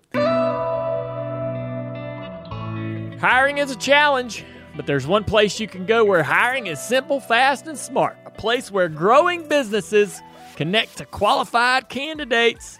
That place is ZipRecruiter.com/Dale Jr. With their powerful matching technology, ZipRecruiter scans thousands of resumes to find people with the right experience and invites them to apply to your job. That's nice. Yeah, as long as that isn't your specific job. Don't be applying for my job. Yeah. I mean, we need other jobs. It seems like this is the way to go. As applicants come in, ZipRecruiter analyzes each one and spotlights the top candidates, and you never miss a great match. ZipRecruiter is so effective that 4 out of 5 of employers who post on ZipRecruiter get a quality candidate through the site within the first day. Get load. That's quick. And now my listeners can try ZipRecruiter for free at this exclusive web address. ZipRecruiter.com/Dale Jr. That's ZipRecruiter.com/Dale Jr. DALEJR. ZipRecruiter.com/Dale Jr. ZipRecruiter, the smartest way to hire. It is time for the Valvoline DIY question of the week, Dale Jr. Nothing more DIY, especially in your case, than, you know what, cooking. I know that you get into this stuff. So what is your go-to dish or meal or whatever it is that you cook when it's when you're on your own or when you're doing it yourself? Well, I mean, I've always enjoyed cooking. I can't cook a ton of stuff, but so, when me and Amy first started dating, I was like, you wait till I make some French toast, because I like making French toast. And there's a bit of an art to it, keeping it from getting soggy in the middle. And there's a lot of ways to do it. I would, back when we raced in South Carolina, we would always go to the Huddle House instead of the Waffle House. Oh, really? Is kind of interesting decision. I know, because I love Waffle House, Yeah. and that's my go-to. There's not even any Huddle Houses around here in North Carolina, but there were in South Carolina, and the Huddle House had the French toast. And They do. Waffle House doesn't. I know about that. And Yep. so I would go to the Huddle House after the race and eat there. There was a car on the racetrack, too, sponsored by Huddle House, which made you want to go to support that. But anyway, I kind of half-heartedly hate admitting that because I'm. You did. Yeah. You just eased on into But that anyway, so I loved making French toast, and I love eating it. I don't eat a ton of it these days, but still think I could probably cook a pretty decent French toast. Liver mush, I know I'm going to catch hell for that. My wife hates it. Ricky Stenhouse, big liver mush fan. Me and him talk about liver mush. That's You were a one thing we have in big common. liver mush guy. Yeah. I like I've it. never even heard of it until Right. you brought it up. Slice it thin, crispy, burn it. The French Put it toast, on come on. mustard and bread. Sandwich. Liver mush sandwich. Mustard. Lots of mustard. Okay. Or I just eat it on a plate by itself with lots of mustard and skip the bread. Sounds awful, What's but the keep going. secret to the I French know. toast, though? Come on. What's the secret? It's just when you mix the eggs and milk, you don't put it in there a lot. It just needs to go. It just needs to sort of coat the outside. If you leave it in there even for a second too long, it soaks into the bread, and then the bread doesn't cook all the way through. You get a little bit of sogginess in the center. Got it. Don't dunk it. No, Just it's just to go. It just needs to coat the outside because you want it to still be a bread, not a mush in the middle. you like your French toast? You look like somebody that dunks your French toast. Matthew. I leave it in there a little extra. And I use challah bread. That's Yeah. my secret right there. Gotcha. Oh. Yeah, they're different. There's different breads. Oh, yeah. Make a That big thick difference. bread, man. Yeah, and other things I cook. Obviously, on my Twitter bio and Instagram bio, I talk about barbecue. Over the last probably 5 years or maybe even more than that, I got interest in trying to smoke barbecue, and I think I liked it. I wanted to do it because it's such a time consuming, and the preparation takes days. Like you got to get this where you buy the meat, the kind of meat you buy, and then spending a day or two sort of prepping the meat and brining it and marinating it, injecting it, and all the things that you can do, making your own rubs and sauces and all that stuff, building and preparing and setting up the grill, setting this temperature, and all of it really reminded me of preparing my car during the week to go to the racetrack. When I race late models, you spent all week tinkering and playing, cleaning up the hauler, getting the truck serviced full of gas, and cleaning out the trash and cleaning up the interior of the truck, and then reorganizing the hauler and the trailer and all your stuff and getting your driver's suit ready and all that. It's just, you're just playing, piddling. But that's what barbecue is. And then you get to feed a bunch of people with it. And then when you have leftovers, you get to take leftovers up and down the road to your friends and relatives, which is fun. They love it. You walk in with hey, man, I got a bunch of brisket left over. Here, eat on this for a couple days. And especially when they eat it and they like it. And then it's not just brisket. It's ribs and pork butt and there's all kinds of different types of ribs. And there's just so many different variations and ways to do it, and you can play and tinker and twist on things and tweak this and that and the other and cook at different temperatures for different reasons. I just kind of like that technology side of it, the mechanics of it. And so that's kind of what I'm into now when I say cooking. What I thought you was going to Yeah. say. Yeah, that was it. But I'm going to tell you what now, man. I can take a basic can of soup, and I can turn that thing into something a little special. That's what I like to do. Huh? Yeah. So, well, I grill chicken breasts and then dice it all up, and I keep it for a couple of days. And I put that in soups. Salads and Well, if you take just a normal can of soup, like vegetable soup or anything, I mean, you can put any meat in it, and you can put any seasoning and stuff in it. You can take homemade salsa and put that in there. If you do a vegetable soup and put homemade salsa in it, Never tried that. and add chicken, grilled Get chicken. more of a fiesta soup. Yes. Yeah. So I like that's not really cooking because you're not making Well, cooking. It's doctoring. It's doctoring. Cooking's kind of making things from scratch. My wife is an amazing cook. I mean, amazing. She can look on Pinterest and get a recipe, make it that night, and it's great. And we do. She knows I love buffalo, so she incorporates that into a lot of stuff that we eat. So She I is like- good. I remember when she cooked for us all in Pocono. Remember that? Do you remember when we all stayed in that Yeah, house yeah. and she Boy, man, just those are we some came good home from the days. track and man, she had that meal. I mean, she had everything. There was all kinds of stuff. It was awesome. Yep. That smoking thing is my bucket list. That's my bucket list, like one of my biggest things on Well, there. I'm no pro. I'm actually maybe the guy to give you the knowledge you need because I'm a novice as well. Get a Traeger, That's what you told me. pellet grill, start there. The hardest part about smoking is controlling the temperature, and especially on a windy day or anything like that. And if you're out there and that thing's smoking for 8 hours and it loses, temperature, it kills it. It's game over. And so, or it goes too high, whatever. You could ruin.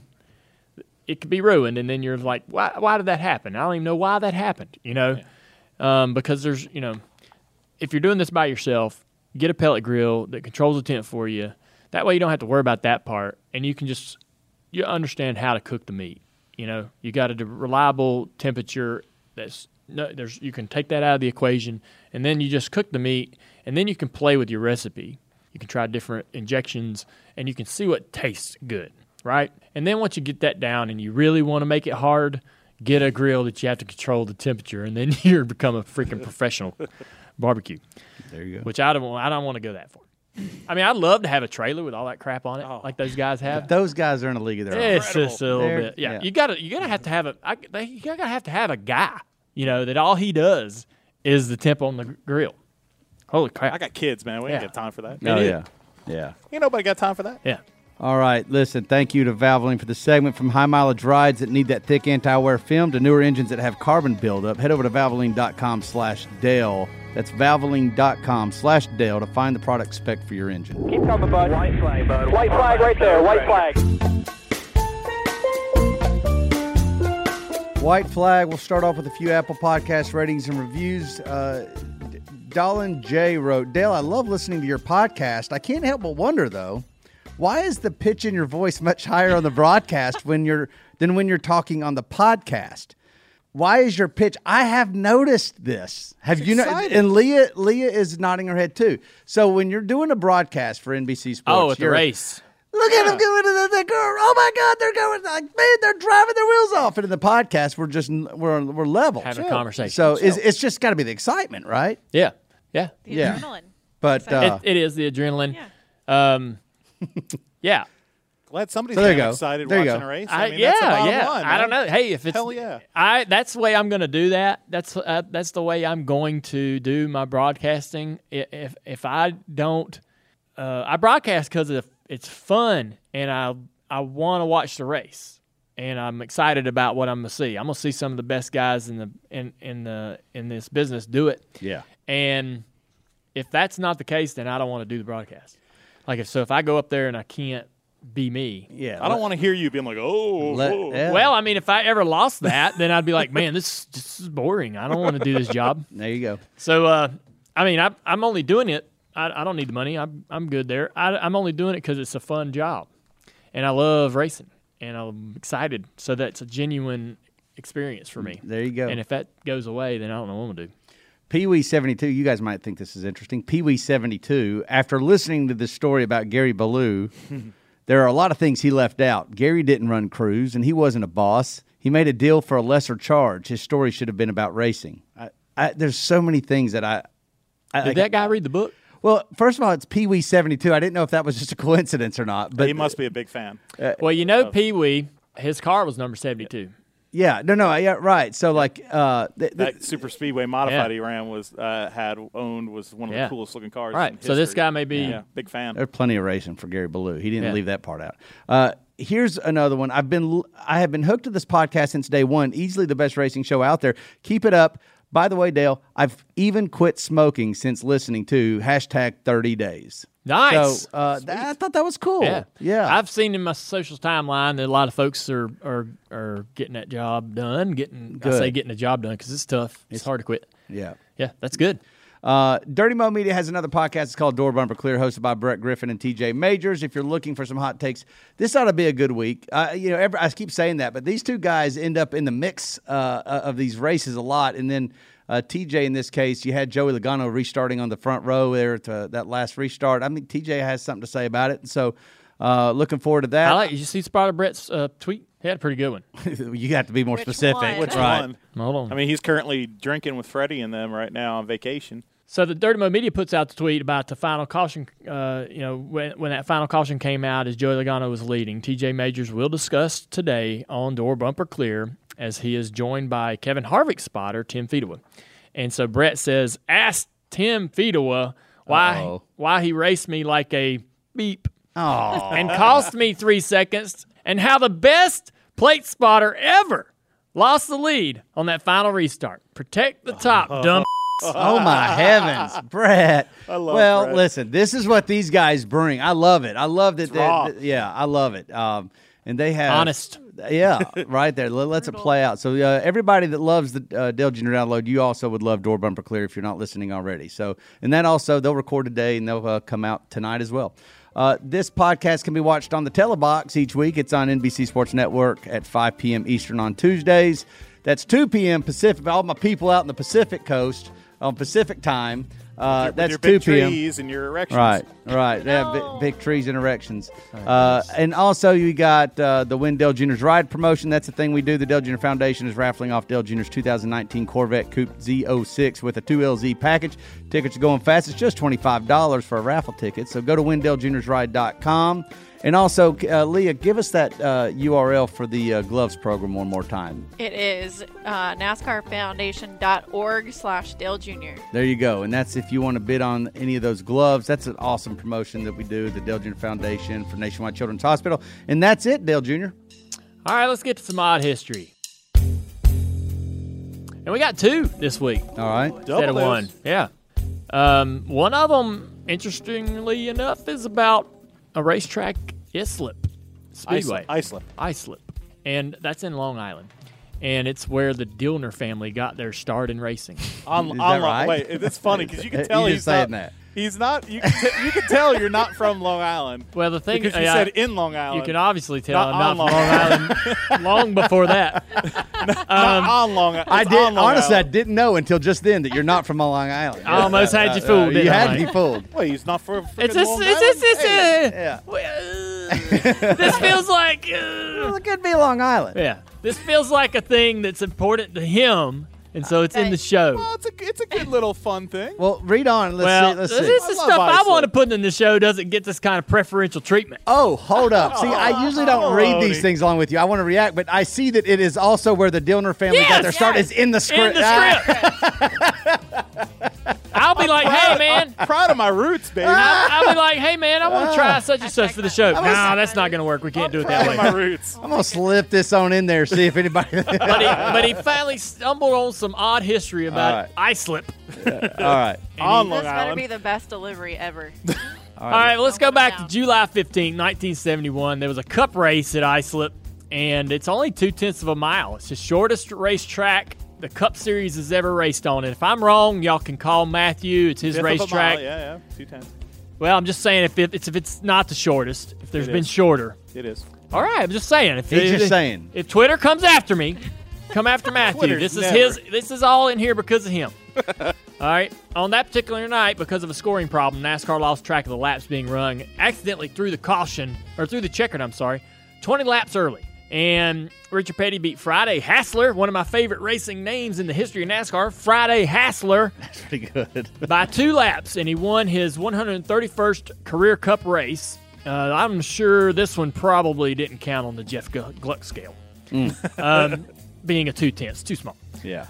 Don't tell nobody about them 20 laps they forgot to run, said Petty. You sure he's quoted as saying that? Yep, from a sourced it from an old article. Okay. It seemed like they ran 500 laps out there. I'm a terrible Richard Petty. This is your Richard Petty. Impersonation. Gotta be Yeah. like NASCAR. You being from Long Island, it would Oh, and be then he hard. said, then he comes to say, this has to be the smallest track in the country. So, hey, maybe it is. You relax for one moment and you run over 3 cars, he said. Incredibly odd. That is odd. You know what? I've heard some odd stories. I've heard before. odd history. But Man, boy, that you story ain't about gonna get Islip. more odd than that, right That story about there. Islip. That was some odd right there.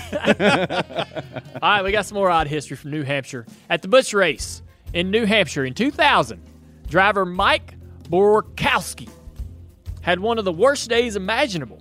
After an already tough season, Borkowski's race at Loudon included spinning both Lyndon Amick and Jason Jarrett and also crashing on the final lap of the race. Afterwards, he was fired from the Bill Davis team he drove for, and his sponsor AT&T sued him, seeking a refund of their sponsorship money for the time he drove for them. The lawsuit asserted that the incidents were roundly criticized by race officials, television commentators, and fellow drivers. And they claimed, AT&T claimed, that the race at New Hampshire was criticized so much by the media and drivers that it actually damaged the brand. Oh my gosh. It's incredible. The lawsuit was settled out of court on January 2001. That's a bad day at the racetrack. Good grief. Thanks, NASCAR man, for teeing us up on some of this stuff. Go follow him on Twitter. He's an awesome follower. Yeah.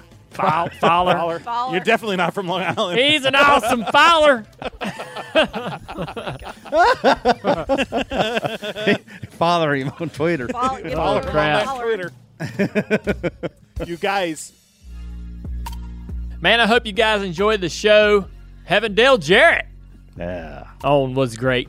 I've always kind of wanted to have him on the show, be able to talk about that part of his career, the one that doesn't get as much publicity. Yeah. But before we go, let me share you guys a little something about a partner that's been on the show for a long time, Pristine Auction. Pristine is... Well, Pristine is authentic memorabilia website where you can bid and win without going to the auction house. Nailed it. You can bid and win anywhere. Anywhere, anytime. Anytime from the comfort of your own home, car, while jogging. I don't know if anybody's really doing it while that is happening. But if you're at work, you can bid there. You know, if you don't want to get fired, Yeah, maybe that's try right. it at home. Yeah, you know, last time after you said nobody listens to the podcast on their couch, on their TV, we had a few weirdos that said they, you know, like me, that said they listen to the podcast on TV. Yeah, I was a little taken aback by that somebody takes their smart TV and listens to the podcast that way because it's television. But anyways, give Pristine's daily auctions a try. Plus, don't forget about the 10-minute auctions. They're fun. It's like running a qualifying lap. All bids start at just $1. The biggest thing we can tell everyone about Pristine Auction is the authenticity of these items. I know it because I've signed for Pristine. So all the stuff that you see there is signed by the real person. There's no fakes and no phonies. I think that's important because I think that there are a lot of fakes and phonies out there. But you can trust Pristine. You can trust them. Mm-hmm. Well, you know, before the show, we spotted a black and white 8x10 photo because there ain't no other size of photo than an 8x10 if you ask me. 8x10 photo signed by Junior Johnson and Richard Petty. They were good. You know, those guys made it okay in their career. The photo has them standing feet on the bumper of an old car in front of a barn. I mean, come on. There's nothing that says badass and putting the old foot on a bumper. Does Dillner pick these items? Of course I do. Of course he I gotta does. find, like, if there's a cool that Elvis diecast or something cool like this, why put here's a diecast of Kyle Larson again. No, there's... All right. No, there's unique crap on find here. me It's awesome. find me a dang photo with a foot on a bumper, and by God, make me read it, please. That's what I'm trying to do. There's a 8x10 photo of Junior Johnson and Richard Petty. Okay. So what's the price on this? Right $14. I looked right before the show. What's the price on that $14. Larson diecast? Larson diecast, I think they had one for like $6 right now. No so way. when I was on there's all sorts of diecast stuff that starts $6? at $1. Yeah. You know, it might not end there, but, you know, it starts pretty cheap. There are some really, really inexpensive Good things on deals. on Pristine, for sure. Well, let's try to find the most inexpensive minute. There's a Dale Earnhardt Jr. 8x10, I believe it is right now, that's starting at $1, and nobody's bid on it yet. It's $1. Really? So maybe I should start driving the price up for you. No. Why did you want to do that? That goes against everything that Pristine's about. You could bid on it, Dale. So if you could have photos of yourself. Loser. Don't bid on your own stuff. Go check out pristineauction.com now. It's free to register, free to bid, and, of course, you only pay for the items you win. That's Pristine Auction, spelled Pristine, auction.com. And when you register, please select Dale Jr. Download Podcast from the drop-down menu in the How Did You Hear About Us section. We want Junior Nation to let them know that we sent you there. Happy birthday, everyone. Happy birthday, everyone. Happy bidding. Happy bidding, everyone, and see you next week on the Dale Jr. Download. Check out Dirty Mo Media on YouTube, Twitter, Facebook, and Instagram. Dirty Mo.